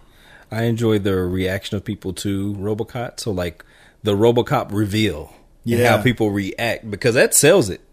Just us reacting to him as an audience watching him, it's like, okay, that's one thing. But to see the people in that world react to him and how the cops are running to go see him sit down, or, when he's shooting, how he's moving around, heavy steps. Man, the actor's doing his thing, man, in that suit. Peter Welling, man, you can't say enough about his performance. How he just, got back with his acting coach once he got in the suit and said, okay, forget everything we did before. Yeah. Forget trying to move legato and smooth. No, this guy is a beast. Yeah. So when he moves, it has to be like a absolute like jerks. So and you move like a different, one piece at a time. So the chest may move and then the head, or the head and then the chest. And he sold it. Oh man, he sold it. It absolutely, it's believable, and it just, man. But that reveal is powerful, very very powerful. And again, the big. One of the big hero scenes is the stopping of the attempted rape. Oh. I remember as a kid, I was like, whoa. But just shooting through the lady's dress, hitting the guy in the crotch. Your move, creep. He just delivers a line, and he's just like, the precision, right? Because he's using his targeting. Yeah. Which, saying that right now, just made me think of Broforce video game, and just using Robocop. But yeah, man, just like, wow, this dude has computer aided aim. Yeah. How do you escape that? You can't. No, you're screwed. And then what kind of gun is that, by the way? Okay, so that gun actually was an anti-terrorism gun. And to even have it on set, they had to get it approved by CIA? a government like a government agency. Holy crap. It's I forgot the name of it. Because initially they were going to use the Desert Eagle. Yeah. It's basically the same gun that the guy holds in the Ed 209 demo that he initially is holding. Oh yeah, that was a big gun. Yeah, but in RoboCop's hand it looks small. Yeah, so they had to go with a bigger gun, and of course they did some modifications to it for the sake. The weapons master on set did modifications to it to make it look even more impressive. But it's considered an automatic weapon because it's the burst, right? The bra bra bra. But yeah, I forget the exact name of it. But yeah, that's a specialized actual weapon. Gun. Holy crap. made to do damage. Again, to stop terrorism dead in its tracks. Yeah, it did that. That's like a missile. Yeah. Yeah, man, it's insane, but it is so memorable.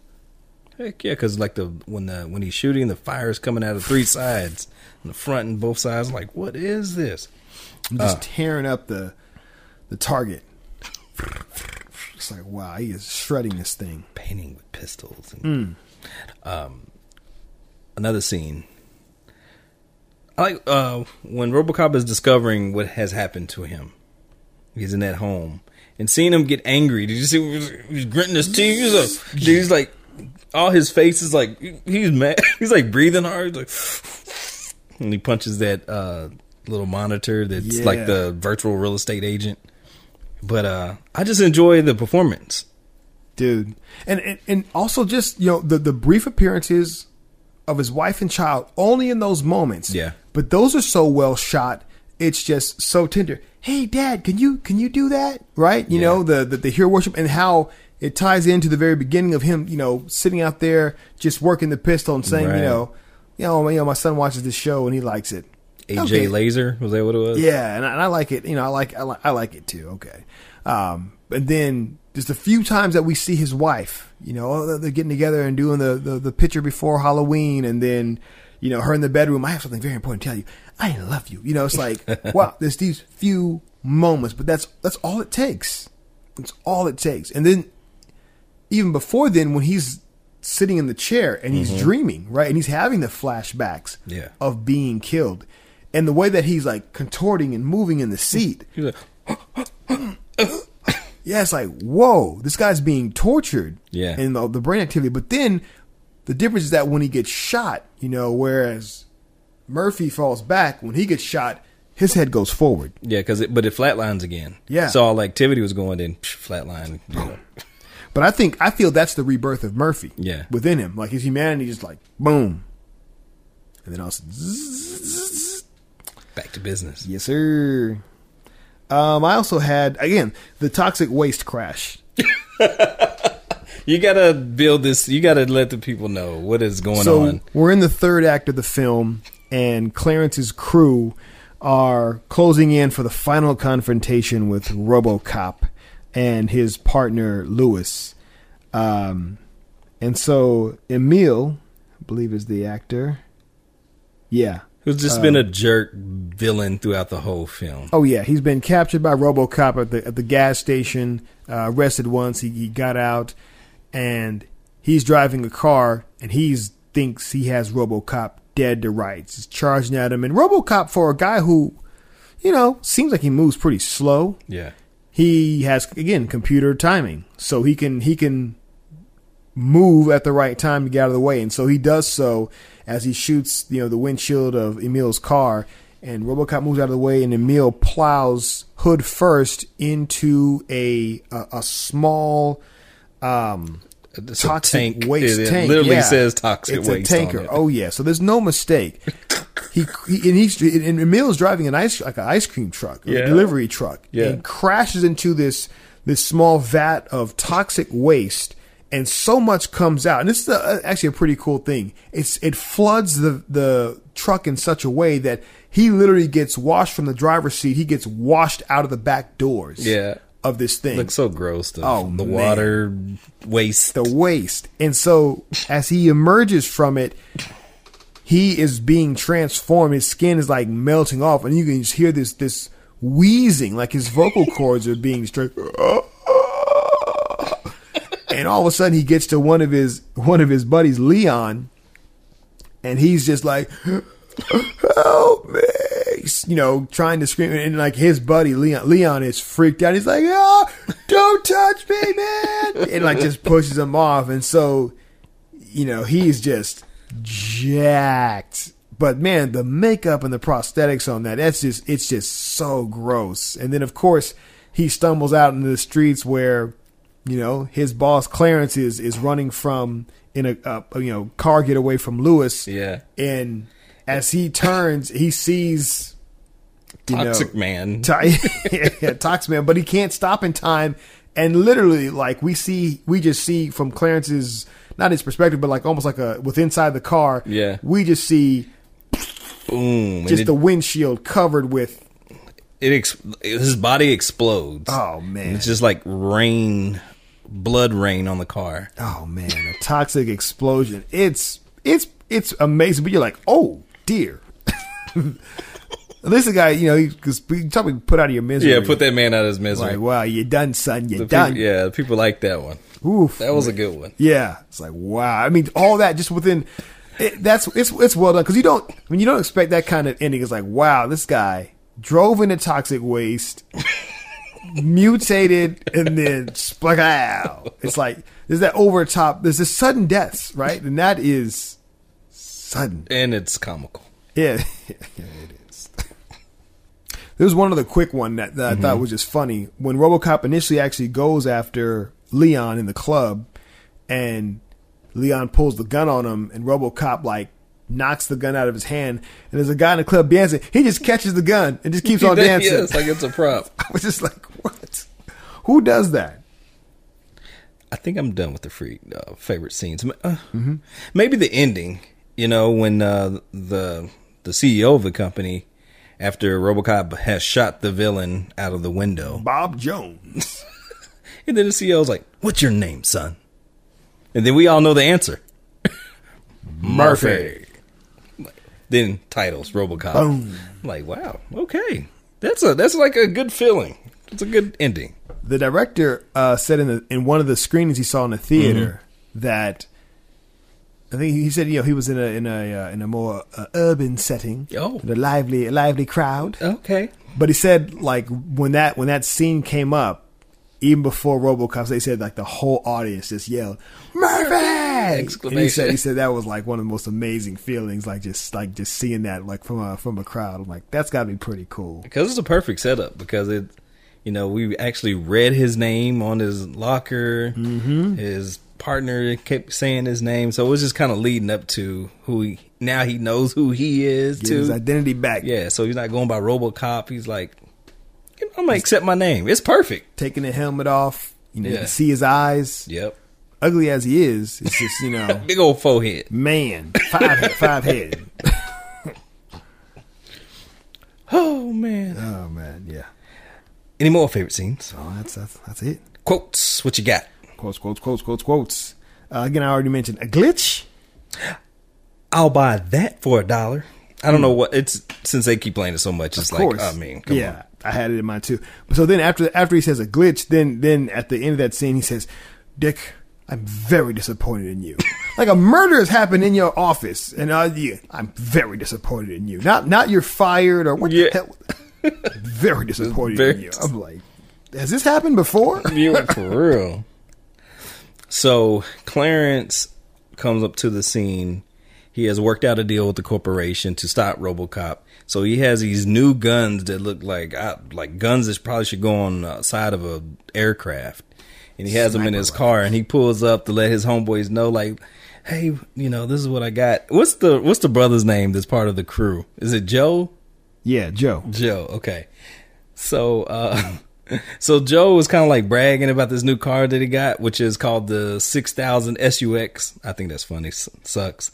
But he pulls up in the new car, just got a jail, whatever happened. And then Joe's like, "What you got there, Clarence? A new toy? Can I play?" Mm-hmm. And then Clarence comes out with his gun and just shoots, like in just one bullet, just one trigger, shoots and blows up the whole car. With this big pistol missile gun. And then he said, "Nice car, Joe." So I thought that was funny. And the fact that Joe's car is just like the one that Clarence has. Yes. Same, like a similar model. That wasn't no accident. No, haters are everywhere. So speaking of Clarence, early in the movie, when we first get word that there's a hostage situation going on, or chase taking place, and Murphy and Lewis are in pursuit of Clarence and his crew. Mm-hmm. Clarence asks a simple question: "Can you fly, Bobby?" That was good. It's the delivery of that. It's like, what was coming. Man, this is gonna be bad. But just the way he says it, man, is so sinister. Yes. Can you fly, Bobby? And yeah, they sure enough throw his butt out there. Out. Because he already messed up. He burnt up the money. So yeah, Bobby got to go. We got no use for you, Bobby. Our guy that turns into the Toxic Avenger later, early on at the gas station, he was talking to a guy who's studying physics and, but he's working as a teller. And the guy's like, you think you're smart, huh? Think you can outsmart a bullet? No. I don't know. There's just crazy quotes. I don't know. That reminds me of a Chris Rock routine. Uh-huh. Oh, you book smart, huh? Well, what I want to know, can you whip mine? That's what I want to know. For real. Robocop, dead or alive, you're coming with me. Yeah. It's straightforward. Classic line. I don't have any more quotes. When they ask him what his directives are, to serve the public trust, protect the innocent, uphold the law. Again, I've said it multiple times. You're a move creep. At the end, of course, Dick, you're fired. How is that a name for Richard? That's like Bobby and Robert. I don't know. That's like Bill and William. I don't know who makes these name rules. These yeah, because they're quite different. Richard, we'll call you Dick for short. Yeah, that doesn't make sense. William, can I call you Bill? That doesn't sound nothing. Robert, hey, Bobby. Usually people shorten it. Rob, Will, or you know what I mean? Michael, Mike. Reginald, Reggie, or Reg. Yeah. But yeah, I don't see the chord. Those three are just extreme. Very much so. You have to change my name. This is a different name. This is not a nick. This is a different name you're giving me. You do realize that, right? The letters, the vowels. Hey, Steve. I mean, you knew consonants and vowels. Yeah, it gave you a new name. Richard. Let's go Dick. What? I'm not really comfortable with that. I don't like that one. How about Rich? Yeah, that's better. Rich. Say that because Clarence, he visited the office after being jacked up by Robocop. He's got lacerations all over his face. And he's like, hey, Barbara. She's chewing gum, puts the gum on Barbara's name tag. So gross. I'm here to see Dick Jones. And then later on in the conversation, him and Dick come up with a way that Clarence can get rich out of this whole scheme. Mm-hmm. And then he says, I guess we'll be friends, Richard. So he's the only one that called him Richard. Everybody else called him Dick the whole time. And there's a time within that conversation where he calls him Dick, but it seems like he's emphasizing it to Julie jab at him, yes, like indeed. As an insult, like okay. So there's a change in the vernacular now. It's like, okay, now that we have a deal, I'm not going to be like that. Give you a little respect, put a little respect on your name, literally. Again, I alluded to our dude Leon when his buddy is toxic and touching him. Don't touch me, man.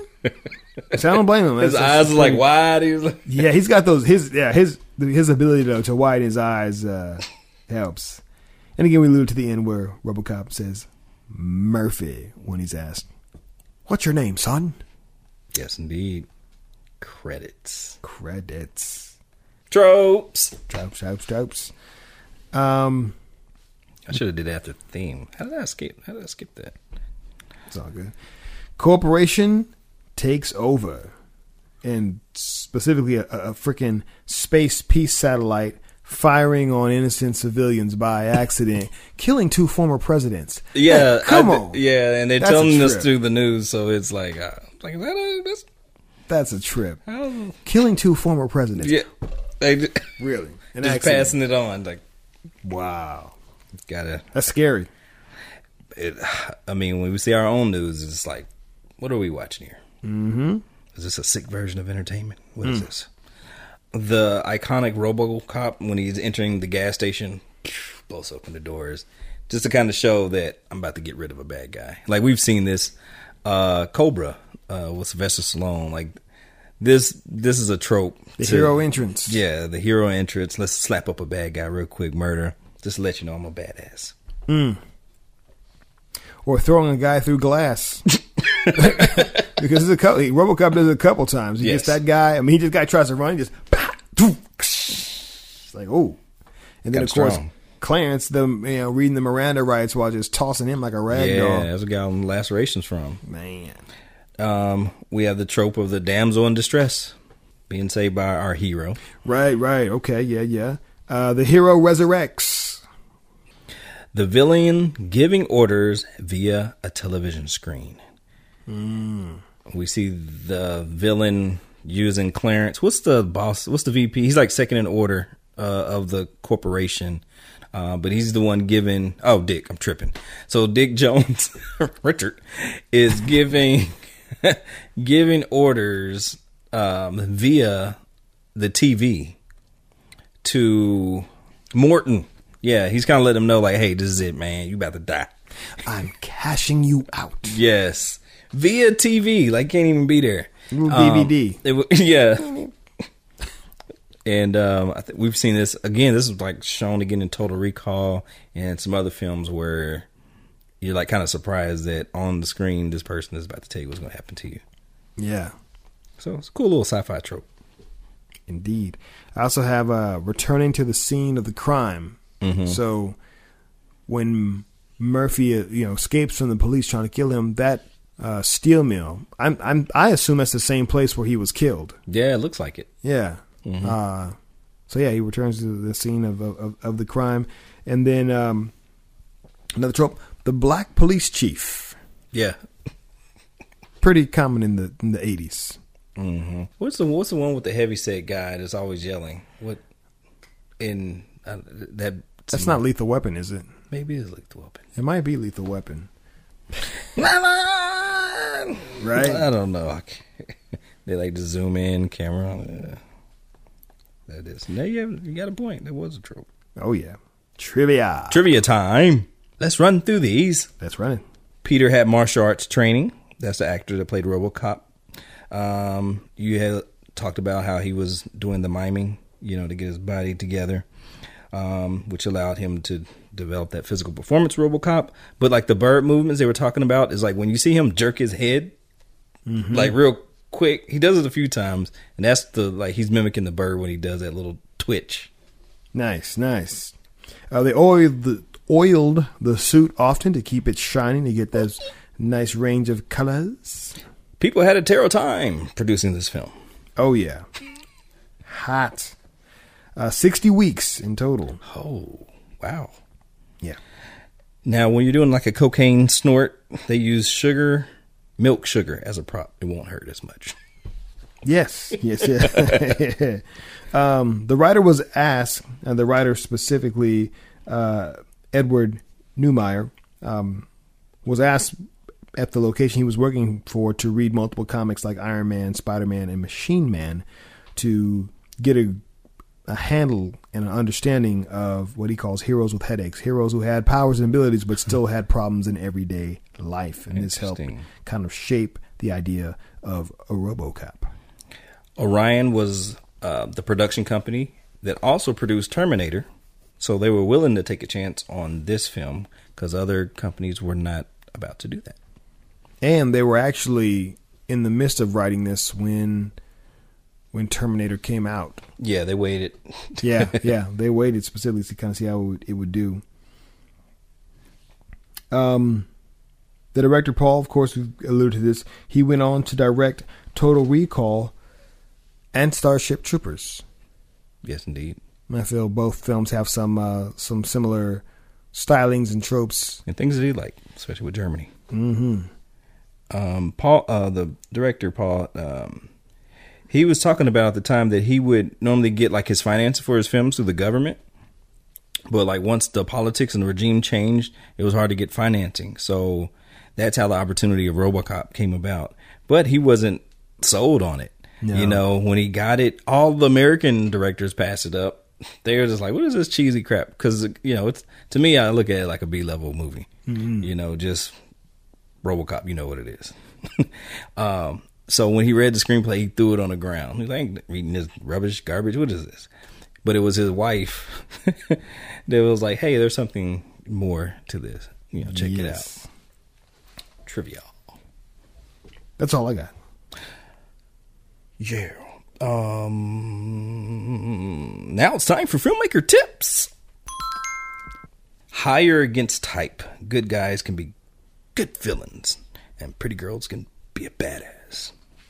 You may be able to pull out a better performance because they've been typecast so much that they're like kind of itching to do something different. Practice with your effects when you can. Mm-hmm. Which before that, again, the actor Peter Weller had worked on a specific style of movement for 7 months, and because the actual Robocop uniform costume came so late, they had to cut it, modify it, and he had to totally change and drop what he had worked on for 7 months. So, try to hopefully lock in your vision early, and give time for your actor to practice. Yeah, I think it paid off, man. When I go and look at how he was like stylizing his shoot, like his arms would be like graceful out shooting. He had full control, and I don't think that those 7 months went to waste. Maybe not that full. Not gonna be able to do the whole performance like that, but just him holding poses the way he did in an uncomfortable suit like that, and then having that mental toughness probably from martial arts and all that. And from he's a marathon runner too. That's right. There you go. Being a mime. And they said when he would be in the chair, because it was like a 6-hour process just to put on like the face part of it. Yeah. Like not even the suit, that he would do Zen meditation during that time. So he's got mental fortitude for sure. I don't think I can do that. I say that, but you pay me to do that, I'll probably do it. But that would be uncomfortable. How about that? No doubt. And again, just, if there's any actors out there, if you have aspirations to be the leading star of a film, much may be required of you. Yeah, man. Because you're thinking about all the time that you're spending putting this makeup on, and you haven't even really, you have to actually, control your energy because you still have to act. And you might be tired from just that process. Exactly. Weller said he would start. He'd go in at 2 a.m. Mm-hmm. when the other production crews were just getting in from partying, knowing that they were going to have a later start. Excuse me.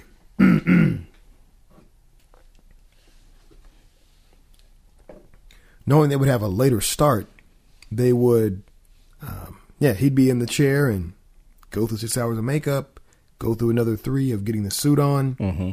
And then go and shoot. And then in between have tubes inside constantly hydrating him. Forget that. Forget that, son. Nah, son. What are we talking about here? You can keep the budget low by using real locations. The reason they used Dallas, it was like, I guess they looked futuristic at the time. So that's the reason they used it. But if you can use practical, real locations, do that. I remember this being a big deal too in the city. It was like a buzz in the city, like Robocop shot here. Like we were proud of that. And so there's a connection there too. It was kind of cool. I forgot it was shot in Dallas, but when I saw it singing it, Ashanti was like, "Is that Dallas? Is it like that? The building looks familiar." And then when you see the ball, it's a wrap. You know you're in Dallas. I don't think they were intending to keep that in there, but the director in one of the features said that one of the reasons why they chose Dallas was for this is the Bank of America building that has the green. Yeah. Yes. But for whatever reason, during the whole time that they shot here, those lights were out. Yes. And that was a big reason why they chose it, because on the skyline they had that green building. They felt that looked futuristic, and then it didn't even work while they were here. That's funny. I got that in my music video. Nice. Thanks. Years later. Haha. This is your turn. Control sexuality if you need to. So again, we mentioned with the actress Nancy Allen, they had her cut her hair. Mm-hmm. So that again, when you look at that dynamic of the relationship between her and Murphy / Robocop, it was one of partnership, a platonic partnership where she definitely cared for him as a partner. You can maybe even say friend, but she had his back. Yeah. But it wasn't a romantic thing. And even when when he finally takes the helmet off and he's trying to shoot the baby food, that's a way of the director showing that for him that he'll never have kids. Mm-hmm. Like that's not going to be a reality for him, or even a romantic partner. That she's there to help, and that's what their relationship will be. Mm-hmm. Like, oh, okay. It's a metaphor. No babies. No babies. I thought you just didn't want the food. It looks gross, son. Nah. I wonder if he even has taste buds still. They had the brother eating it. Tastes like baby food. Yeah. I was like, come on, man. I forgot about that. Making his corporate money. Let me get this money, man. I got to play the game. I'm trying to see if there was. I never really. When I watched it as a young person, I didn't really see that connection. You know what I mean? As a kid, you're not thinking about certain things. So it was like, oh, that's just his partner. But as an adult, watching it this time, I was like, was there? I automatically thought that. I was like, was there a connection there? But I was like, no, married, got the kids. But was there a connection there? I don't remember. But the fact that they made sure that wasn't even a thing, because as an adult, you think those things. Right. And so they've had to actively find ways to make sure you're not thinking in that way. Yeah. Toning down their sexuality to make it so. Base some of your story on real ideas. So one of the stories that was real was somebody that held the mayor hostage. It was a story that the writer was talking about. It was like a real thing that happened, but it kind of ended tragic. Oh. Yeah, not like this one where the bad guy gets thrown out of a window. Bounces. But, yeah.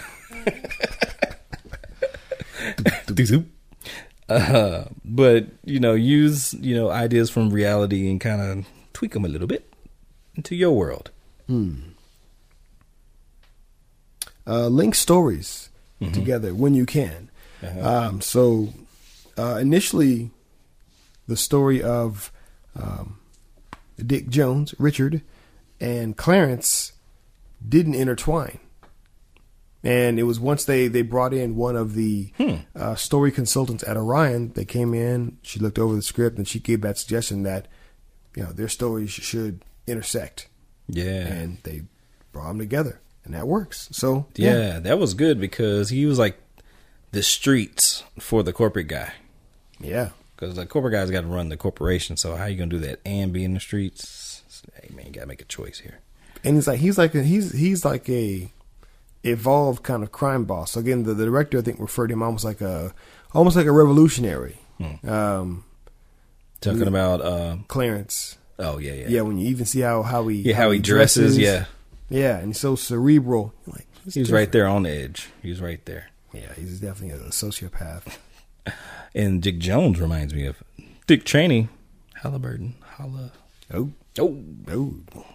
It's just a glitch. It's just a glitch in the system. But yeah, I was like, what is it? What are they saying here? Man, I feel like these tropes are relevant. Yeah. Relevant today. Again, those little news snippets are a trip. There's one that mentions Afghanistan, I think. Yeah. There's one that mentions like Mexican nationals. Yeah. And some kind of confrontation. I was like, I like the commercials. Nuke 'em. No more foreign aid for you. That's what they mentioned in Afghanistan. Yeah. You're invading my borders. That's it. No more foreign aid for you. Nuke them. Get them before they get you. Yes. Wow. Nuke them. But you know what? It's like a metaphor for what's really going on in politics around the world. What's so funny about that is that it plays off again the old game Battleship. Yes, right? That's what I thought. I was like, Battleship. Like, this is pretty brilliant. Pretty brilliant. With that being said, people will try to sue you. So I guess somebody had a game out there called Nukem. Maybe it was Duke Nukem or it was Nukem something. And they try to, sue them because it was Nukem in there. Hey, you got to protect your brand. But I feel like, hey, this is filmmaking. Somebody's going to come after you. I feel like you're not doing enough if you're not getting sued. Yes. So ENO Insurance. Yeah, good stuff. That's all I got, man. Oh, let me see. So in the house that Morton gets shot, blown up in with the prostitutes, but that was a quote for you, but okay. So do you know what Clarence said when he came in there? Yeah. So, it was so horrible. Yeah. Morton is hanging out with some prostitutes. They're all snorting coke. Morton snorting coke. And Clarence is bust in. But he said something else. But he's like, chicks, get out of here. Are you going to call us tomorrow? Talking to Morton. But anyhow, Clarence shoots him, leaves the bomb and blows it all up. Straight up in his legs, too. Like, you aren't going anywhere. Yeah, no running out of here. Why do I bring this up? Okay. The person that owned this house, they were all like proud of their house. Super conservative, and they were trying to make changes to the script. Like, hey, can you change this and that? Like nobody's gonna know this is your. Maybe they will. Maybe if you tell people. But they were trying to change the script. So I mean, just for anybody out there that's using real locations, real people, you're asking people for because of how the things look. Permission. Yeah, but sometimes you gotta stick to the script. You gotta stick to the script, because if you start changing things to appease people, your original vision for what you have starts changing. And it's not going to be as raw as it needs to be. Especially with this film, they needed to go down this way, because it's showing all the things that come along with that particular spot in society for someone like Morton, with the success he's having with the Robocop model. Yes. Yeah, and you start toning down rated R stuff, start trying to tone it down to PG-13 stuff, you're doomed. If that's not what the original intent was for. You got any more? That's it, brother. All right. What are we doing next time? Next time, we're going to stick with our main man, Paul Verhoeven, and we're going to get into Basic Instinct. Okay. And you can catch us where? Facebook.com/filmmaker commentary. You can also like, rate, review, and subscribe to us on iTunes, SoundCloud, and Stitcher Radio. You can follow Reggie Titus on Twitter, simply at Reggie Titus. I'm at KCGSmith32. You can also find us on Instagram, simply at Filmmaker Commentary. We would love to hear from you. If there's a movie or film you would like for us to check out, please make sure it has commentary. And even if it doesn't, we could still consider it potentially. You can also find Reginald on Instagram at Reginald Titus Jr. That's JR. Once again, I'm at KCG Smith 32. Until next time, peace. Respect.